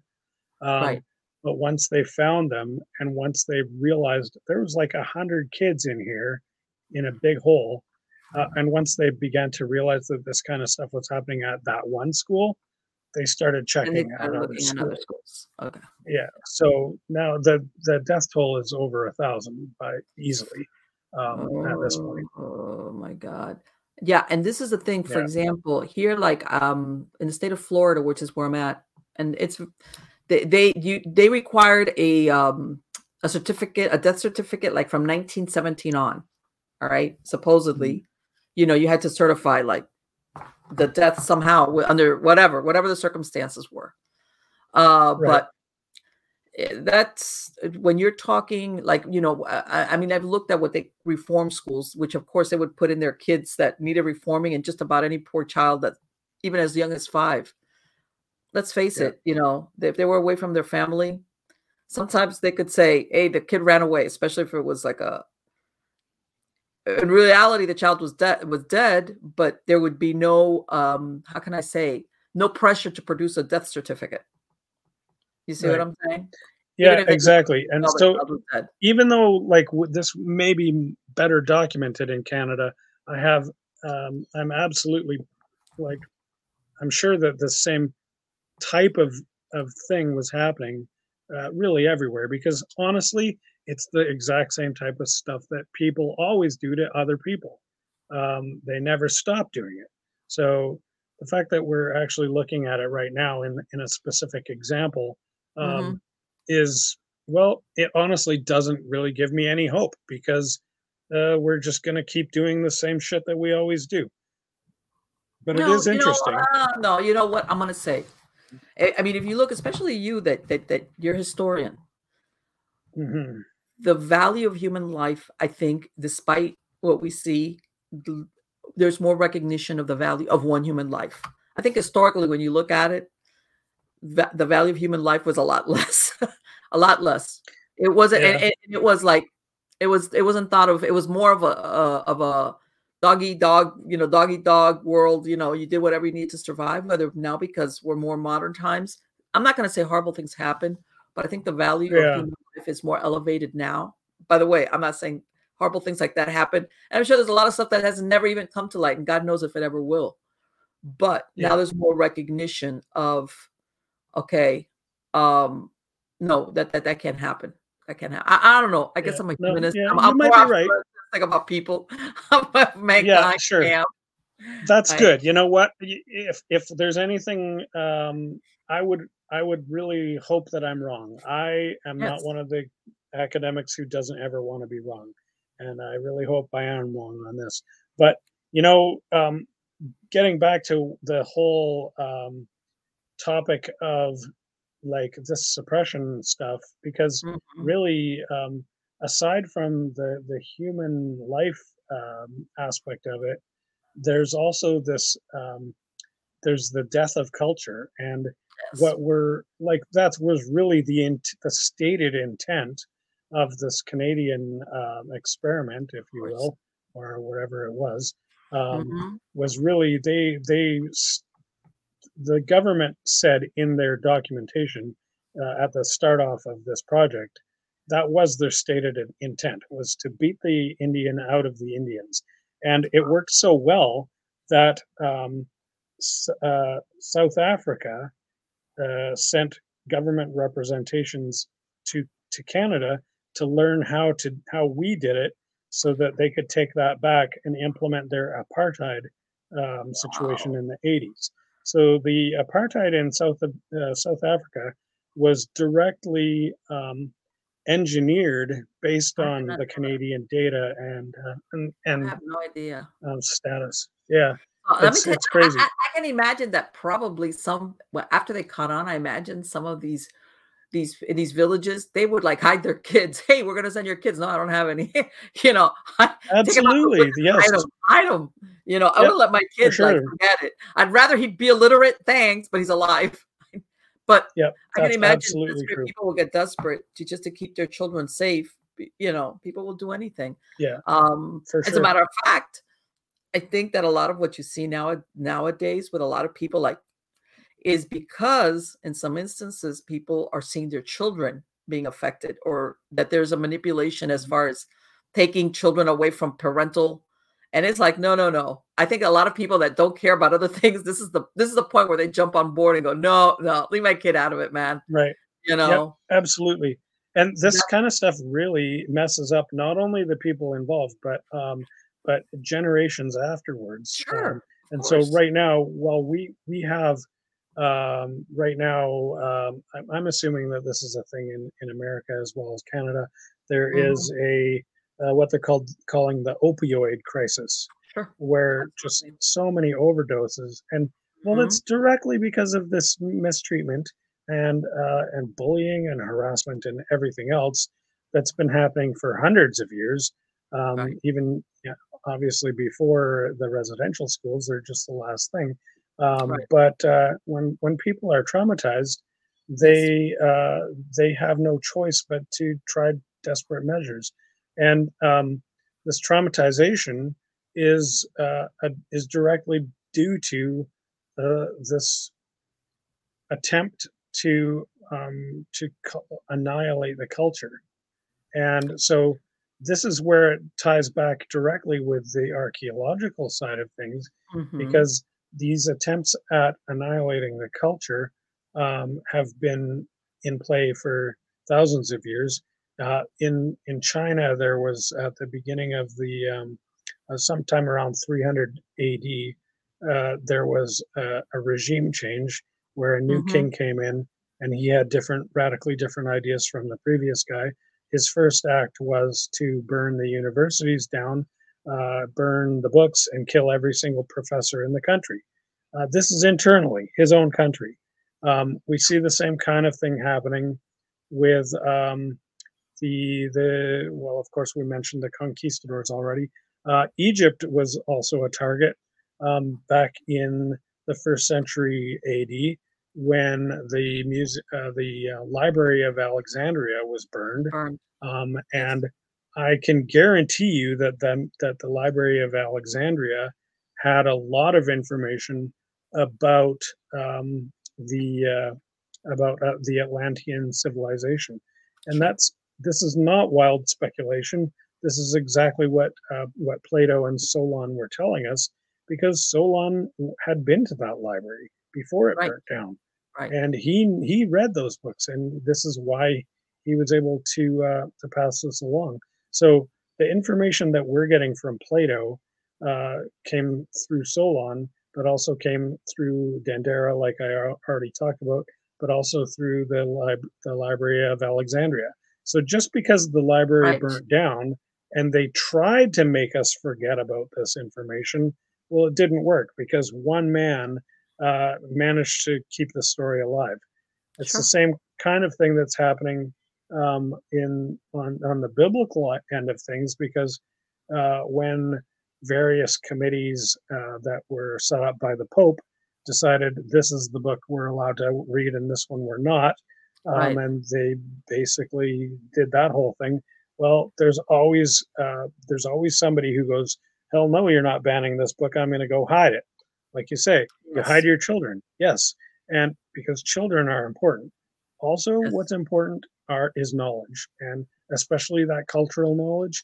And so thank God that there have been people all throughout history who Right. have seen fit and wise enough to hide and squirrel away Well, various this pieces is of the thing information. that, and that's what I'm hopeful for. That before, the only repository of all this information would say, let's say, this one spot. In that case, it was the Library of Alexandria.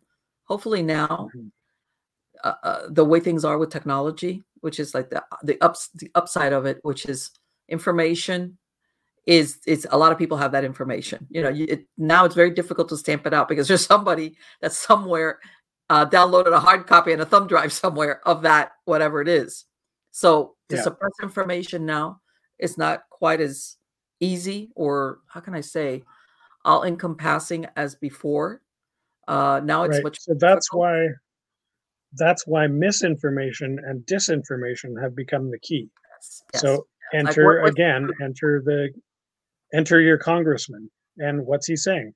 He's absolutely straight up lying to you, because the fact that he is saying this stuff has never happened is Right, 100% right. false and And easily you know proven. what? I hate to say it, and you made a good point where you said at the very beginning, I started to research what I had read. In Mhm. other words, that's something what we all need to do and not take everything at face value and assume they could be lying about this.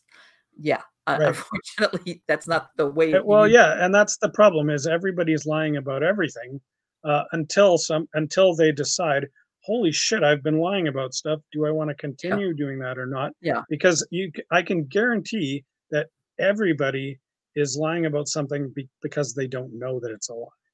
Now, Well, of yeah, course, there's also the intentional lies as well. That's yeah, another thing. But every single person I have ever met has told me something that wasn't true, but they believed it was true. right. Okay, and Well, there's there's a difference. good There's a reason for difference. that. Right, and there's a major difference. But I don't know if you remember that TV show House with Yes. Dr. Gregory House, and his famous quote was, "Everybody lies." Now they weren't always lying on purpose, but Hmm. they lied, and Right. they misinformed his diagnosis so many times, and often it cost them their life. And I believe that that is truly the state that we all find ourselves in, uh, partly because primarily due to unquestioning belief in whatever somebody in power told us. And that guy is also under the same misinformed belief because of somebody who told him a thing. And so this is the fascinating thing for me in the work that I'm doing now, is that why hasn't anyone ever noticed this stuff? It's like very obvious, actually, right? So a lot of this stuff, and but it's because we are we're taught to read at a shallow level. We're taught Yes. to believe what we're told. We're Yes. not taught to ask questions. We're not taught to dig into what we have right in front of us. But Mhm. this is the answer. Oh, is it? Oh, okay. Well, no, it's not. And it doesn't make sense. The answers You that know we've why? been Because told. everybody's too busy watching TikTok videos. I'm only kidding, but I'm not. What is it? A 10 But second. I That's what mean, it is. It's a 10-second video. well, it is. But even I mean, it's impossible for everyone to dig into every No, I field. understand. I Um, understand. but I think it is very important to pick that field that really catches your heart and your soul, and get into it, and don't just believe what everybody's telling you. Because I've noticed I'm not a biologist. I've hardly studied any biology, nothing in school.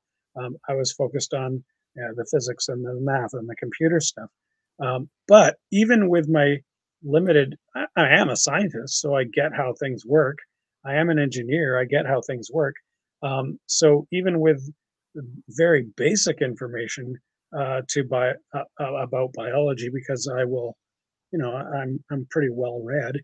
Um, I've noticed some things that just don't add up in terms of uh, the mitochondria is one really good example.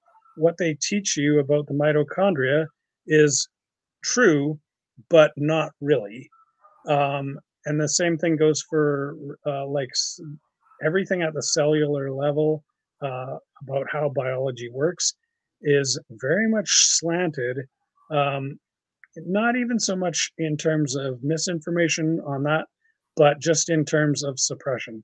Because any biologist who knows truly how this works will notice very readily, because it's quite apparent, even to somebody like me, that the concept of a species and the Mm-hmm. concept of a an organism is fundamentally flawed, and yet we're not throwing it away because it's too complicated to think about it the other way.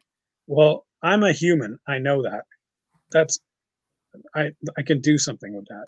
Okay, but actually, I'm a collection of a whole bunch of like other collections of a whole bunch of other sentient beings that make up my cells.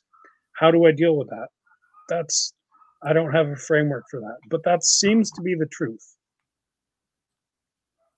Well, I think that partly what you're saying is that despite whatever you read, that you have to keep an open mind, as in, I can believe this up to a certain point, Mhm.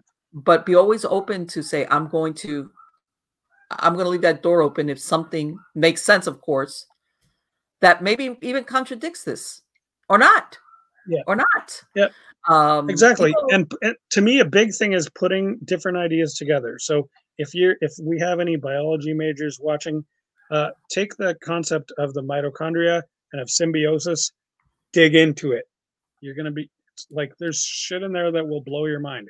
But I can't tell it to you because I don't understand it enough.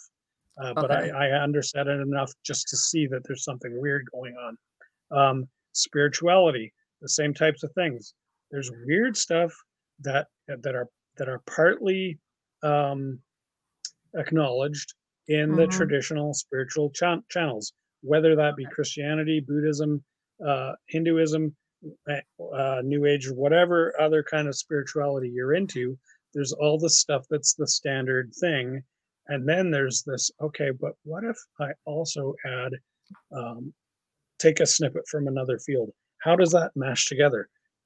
These are where the real revelations are, because all the stuff that we know that's being said is there's a lot of good information, but it's all there. Really, the trick is that they all have boundaries drawn around them, and those boundaries seem to be now. I'm not really into gigantic conspiracy theories, but it Mhm. almost seems like somebody has specifically and willingly drew lines around all possible subjects, stuffed them into little boxes, and made it so that it's difficult for those to touch.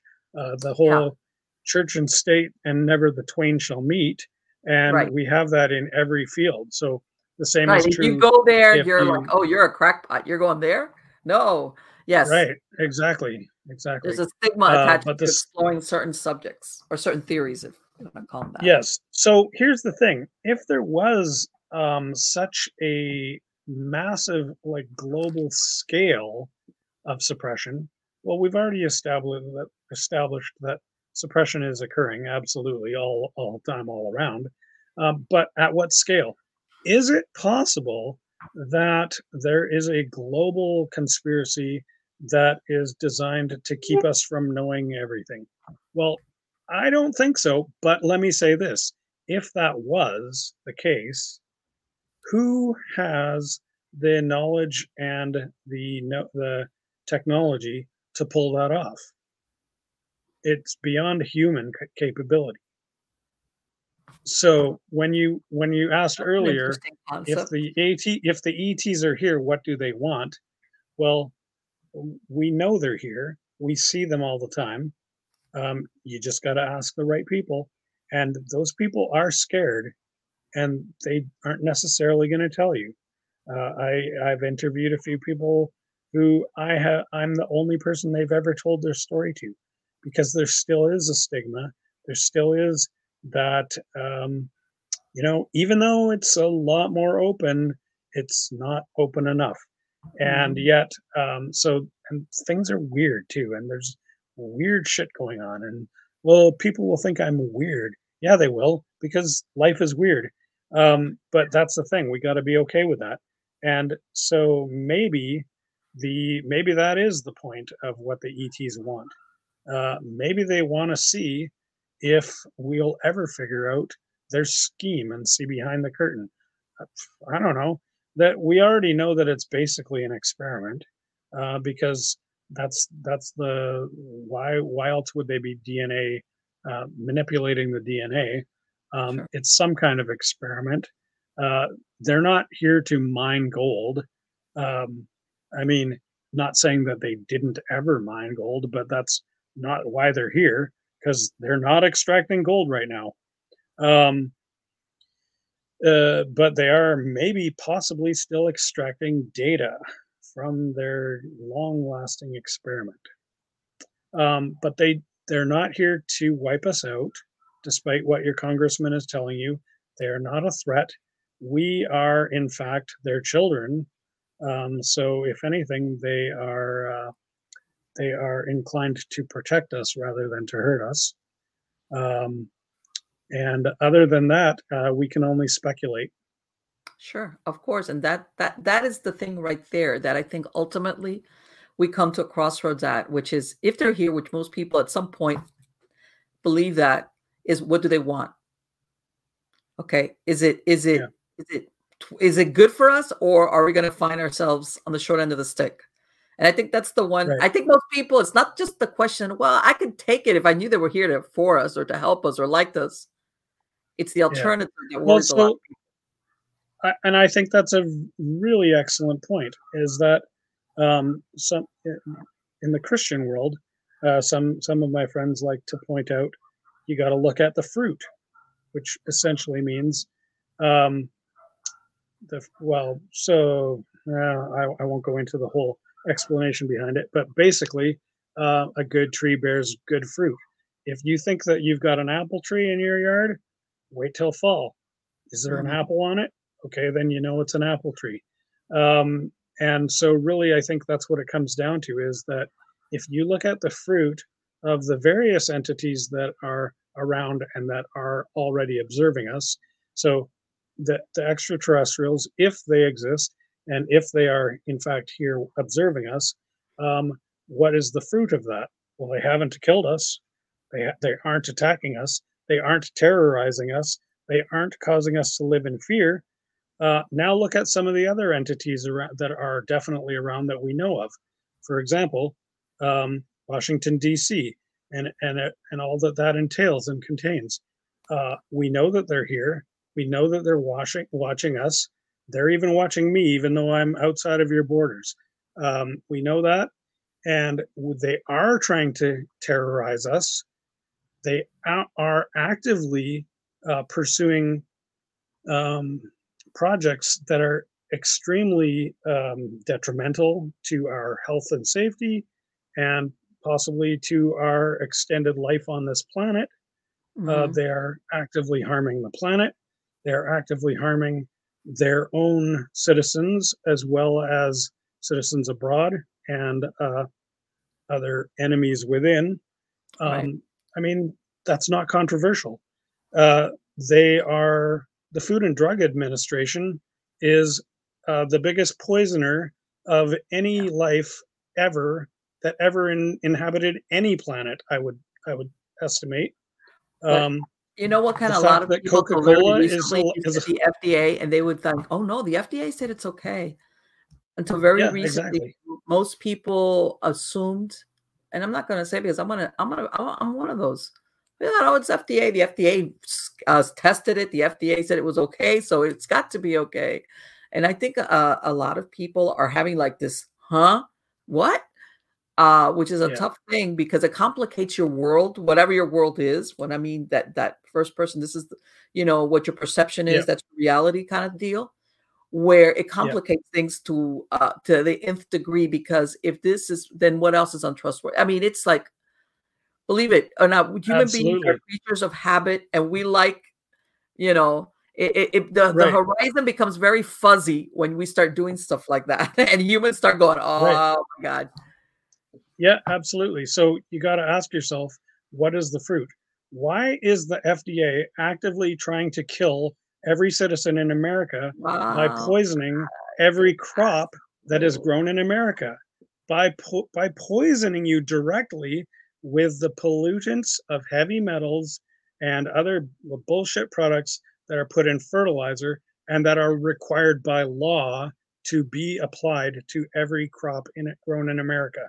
Why is that? So look at the fruit. Who's trying to kill you? It's not the ETs, unless the ETs have already infiltrated your government.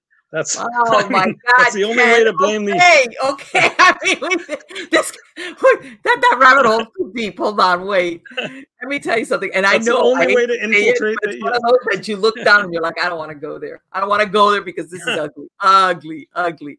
But I'm sure there's a lot of people going, I knew it. I knew it. It's ETs. That's who's really running the show. And they're like, but I hate to say it because I have no evidence for that. I I have know that. no I know evidence that. for I that. know that. But I know. what I do see is I see evil people doing very evil Yes. things to you every day and to me, even though I live in a by different extension. country. All of my food comes from California. Yeah. So I am being slowly poisoned by Washington, D.C., as Everybody. surely as you are. I think a lot of people, like I said, it was a safer idea to believe that your government and all these agencies by extension would be there to help and protect you. And everybody's had a very rude awakening, realizing in the last few years things have been coming out. Um, toxicity, things of things like that people are like, okay, I can't ignore this. But then it becomes like, okay, how do I exist in this modern world while, unless I move off, what they say, off the grid is like, but I don't want to live like that, so it becomes very difficult sometimes to make these choices, and it complicates life a lot because, like I said, technology is great, but at the same time, it's complicated our lives in a million other ways as well. All right. Yeah, for sure. And absolutely. It depends. Well, anyway, Ken, I want to thank you so. It's been so fascinating talking to you because it's like, man, this show could go on for hours and hours. But it's been great. Yeah, for my podcast listeners, what's your website and where they can find your books? Yeah, so my books are all on Amazon, as well as my website is dimensionfold.com. If you want to check that out, there's it's basically my publishing company. So there's myself and some other authors are on there. Okay. But it's easy to find my stuff. I've got a link right on the main page. Okay. And I also have a YouTube channel, which is a little bit more difficult to find. So just go to dimensionfold.com and there's a link there for. And there's a link they YouTube can jump from there. Perfect. Yeah. Perfect. Again, thank you so much, Ken. It has been wonderful to talk to you. And do you have any books in the works? Are you thinking? Yeah, I sure do. So I'm working on a really monumental project that could go a couple of different ways. So I can't say exactly what the book is about, but really one of the things that I'm looking at right now is some of the stuff I've got is really tying together the Sumerian texts, some of the interesting things that I've uncovered in the Sumerian texts, and then tying that into some of the biblical texts. But this time I'm gonna kind of expand my horizon a little bit, and because in my UFOs in the Bible book, I really put a strict boundary on myself that I would only talk about stuff that's in the canonical Bible. So there was a lot of material that I didn't cover that I'm going to start to delve into a little bit more. So things like the Book of Enoch and some of the other non-canonical stories, and it's interesting. Even the books that are included in the Bible. I'm specifically looking at the Book of Daniel here, which is in the Bible, except for chapter 14, which has been cut out. And so, why is that? And so, there's a Okay. lot of very interesting material that has been uh, expunged, but not entirely because the remnant has remained. And there's some very interesting stuff in there. But even more interesting, I find, and what I'm kind of focusing on because no one else is. A lot of people talk about the Book of Enoch. Nobody has ever noticed the things that I'm getting out of the Book of Job right now. Some very fascinating information Okay. that ties directly to the Enuma Elish, as well as some of the stories from Enoch and the Nephilim and these types of topics. So, whatever the next book that I come out with, it's going to be very fascinating, but I can't tell you Okay. exactly what it's about or what the I title will be. understand. I understand. Again, it has been absolutely wonderful to speak to you. And I want to wish you the best of Thank luck you. on everything you do, okay? Thank you. It's been great. Likewise, take care. Bye-bye. Wow. Yes, sir, Bob. Talk about. See? And let me tell you something. I agree with him. There's a lot of stuff that how can I say it? That a lot of these ancient texts, either because it was difficult to access them or time consuming, or the people that would normally do it, let's say academics, let's say in a university, it's almost like the word got out. Like, if you're going to go and do this research and you're going to come up with a different conclusion or different theory than what's out there, that it's going to get shut down by the powers that be. So a lot of these professors or academics that like their tenure or want to be like, hey, you know what? I'm not going to rock that. I know that theory or that teaching or that whatever it is, that's not exactly right. But you know what? I'm not going to go there. And again, a lot of these, whether it's anthropological work, research of any type, these things have to be funded. The ones that fund them are the universities. Sometimes, you'll have the government's help out, but or private donor will fund something. But in other words, this is how these things run. This is the money that's needed for whatever it is. It's got to be funded by somebody. Okay. And in some cases, that situation's like you don't bite the hand that feeds you kind of deal. All right. So that's why I'm saying that even if you had somebody, whether they were planning the attempt or actually found something, a lot of times that story or that theory or that discovery was kept under wraps because the university or whoever was sponsoring it just did not want to go with that narrative. And I mean, and I don't want to say paranoid because this is not everything. This is not everything. But this inviolability, this version was given out by the University of blah, blah, blah, blah, which of course is probably a top tier university. Is like, they would never lie about this theory or this discovery or this whatever.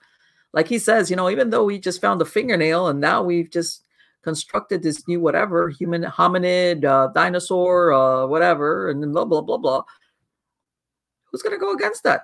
Most people don't know any better to go to dispute it. And the people that might have the access is like, we'll think twice about it. Like, what am I going to do this to prove what? All right. Same thing. I mentioned it. Piltdown Man for a while. Oh, it was like a big thing, It turns out that it was a made up. They had put like, I think, a mandible of a baboon on a skull, and it was made up. With this thing of the missing link and all this thing, evolution and let's say the typical layperson, let's say when that came out, who was going to gainsay and go, no, that's not accurate. Nobody knew. First of all, nobody was up to actually handling this this fossil or whatever to say, hey, you know what, have the knowledge to say, you know what, that jaw does not belong on that skull because that's maybe a human skull, but that mandible is an animal that like, or number one, who would have access to it? And if you had access to it, would you have the knowledge to differentiate? Okay. Do you see what I'm saying? And then when they put this out, all these academics, everybody took it as gospel. Turns out it was a big hoax. All right. Same thing now with a lot of the things that they're like what we were discovering, that before they were saying that a lot of like the Neanderthals and all these never crossbred with modern humans. When I say modern humans, as in us, turns out we did. In other words, there was a lot of other species of humans. Okay, not hominids, not ape-like, none of that. Humans that interbred. So they say that when they say, well, a lot of these went extinct, they really didn't go extinct per se, because a lot of them interbred. Like he's 4% Neanderthal, I'm 3% Neanderthal. Okay. And I'm thinking maybe there's even other ones that they don't know how to test for, but now they're realizing that there was like a diaspora of different types of humans that interbred with one another. Okay. Basically to produce us, modern humans, what you see now. All right. It wasn't like the side by side, these parallel existence. Okay. What happened was these different humans interbred, and eventually, like everything else, how can I say?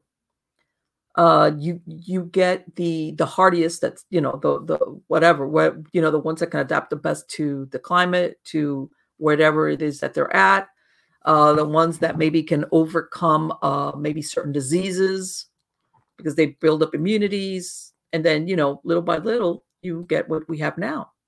You see what I'm saying?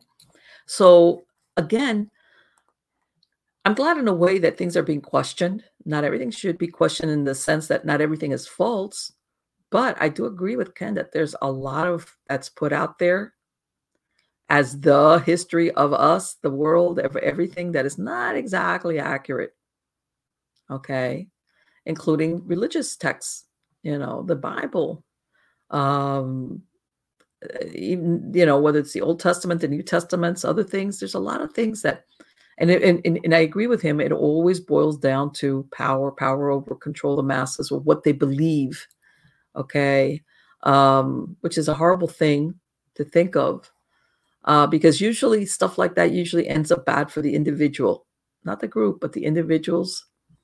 But I think it's very interesting. And also what he was talking about when he says this thing about the ETs, have they been around? And if they've been around, are they the same ones? Maybe we had ones that were around for ancient civilizations, hung out and split. They're gone. Now the new ones have come up. Hey, did you hear about this place called Earth? We're going to stop by there. Yeah, we don't know. Maybe they are. Maybe they didn't. Again, what are their intentions? Are they just observing us? Are they crossbreeding with us? Are they taking our genetic material? Or are they just cutting up cows? Like, how many cows do you need to cut up for what? You see what I'm saying? Is there more than one? And I know a lot of people makes them feel very uncomfortable, because it's like, are we lab rats? Because we like to remember, we always think of ourselves as king of the hill. If anybody's going to be a lab rat, it's the rat, not us. All right.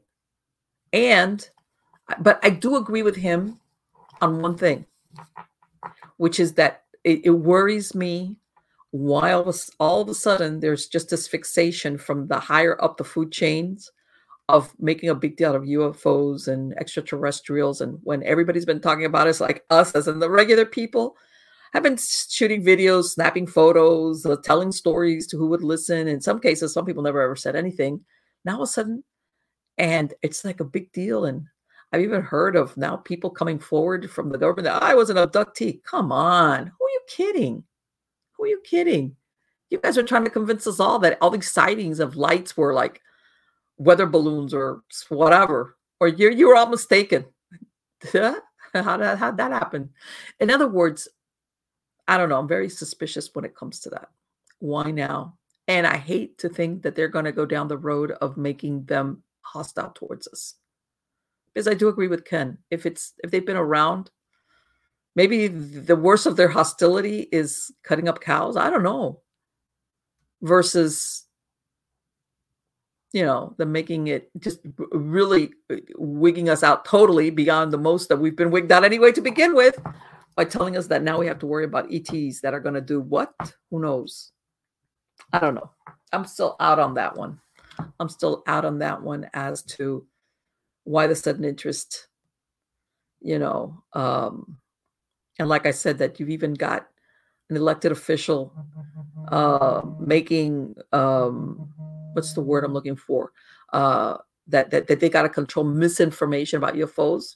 Come on. That comes with the territory. People have been talking and saying stories about UFOs. Some of them are accurate and truthful. Some of them are like lies, and some of them are people maybe that, the bolts aren't screwed on too tight, whatever. That comes with the mix, like in all things. But usually the government has left that alone, you think? I don't know. There's more to it than that. But anyway, guys, thank you again for being part of my audience. You are wonderful. Please come back. I have a lot of great guests scheduled to come on. Again, don't forget, go to MiamiGhostChronicles.com for links to everything that we talk about. And please come back next week. And I look forward to seeing you then. Take care.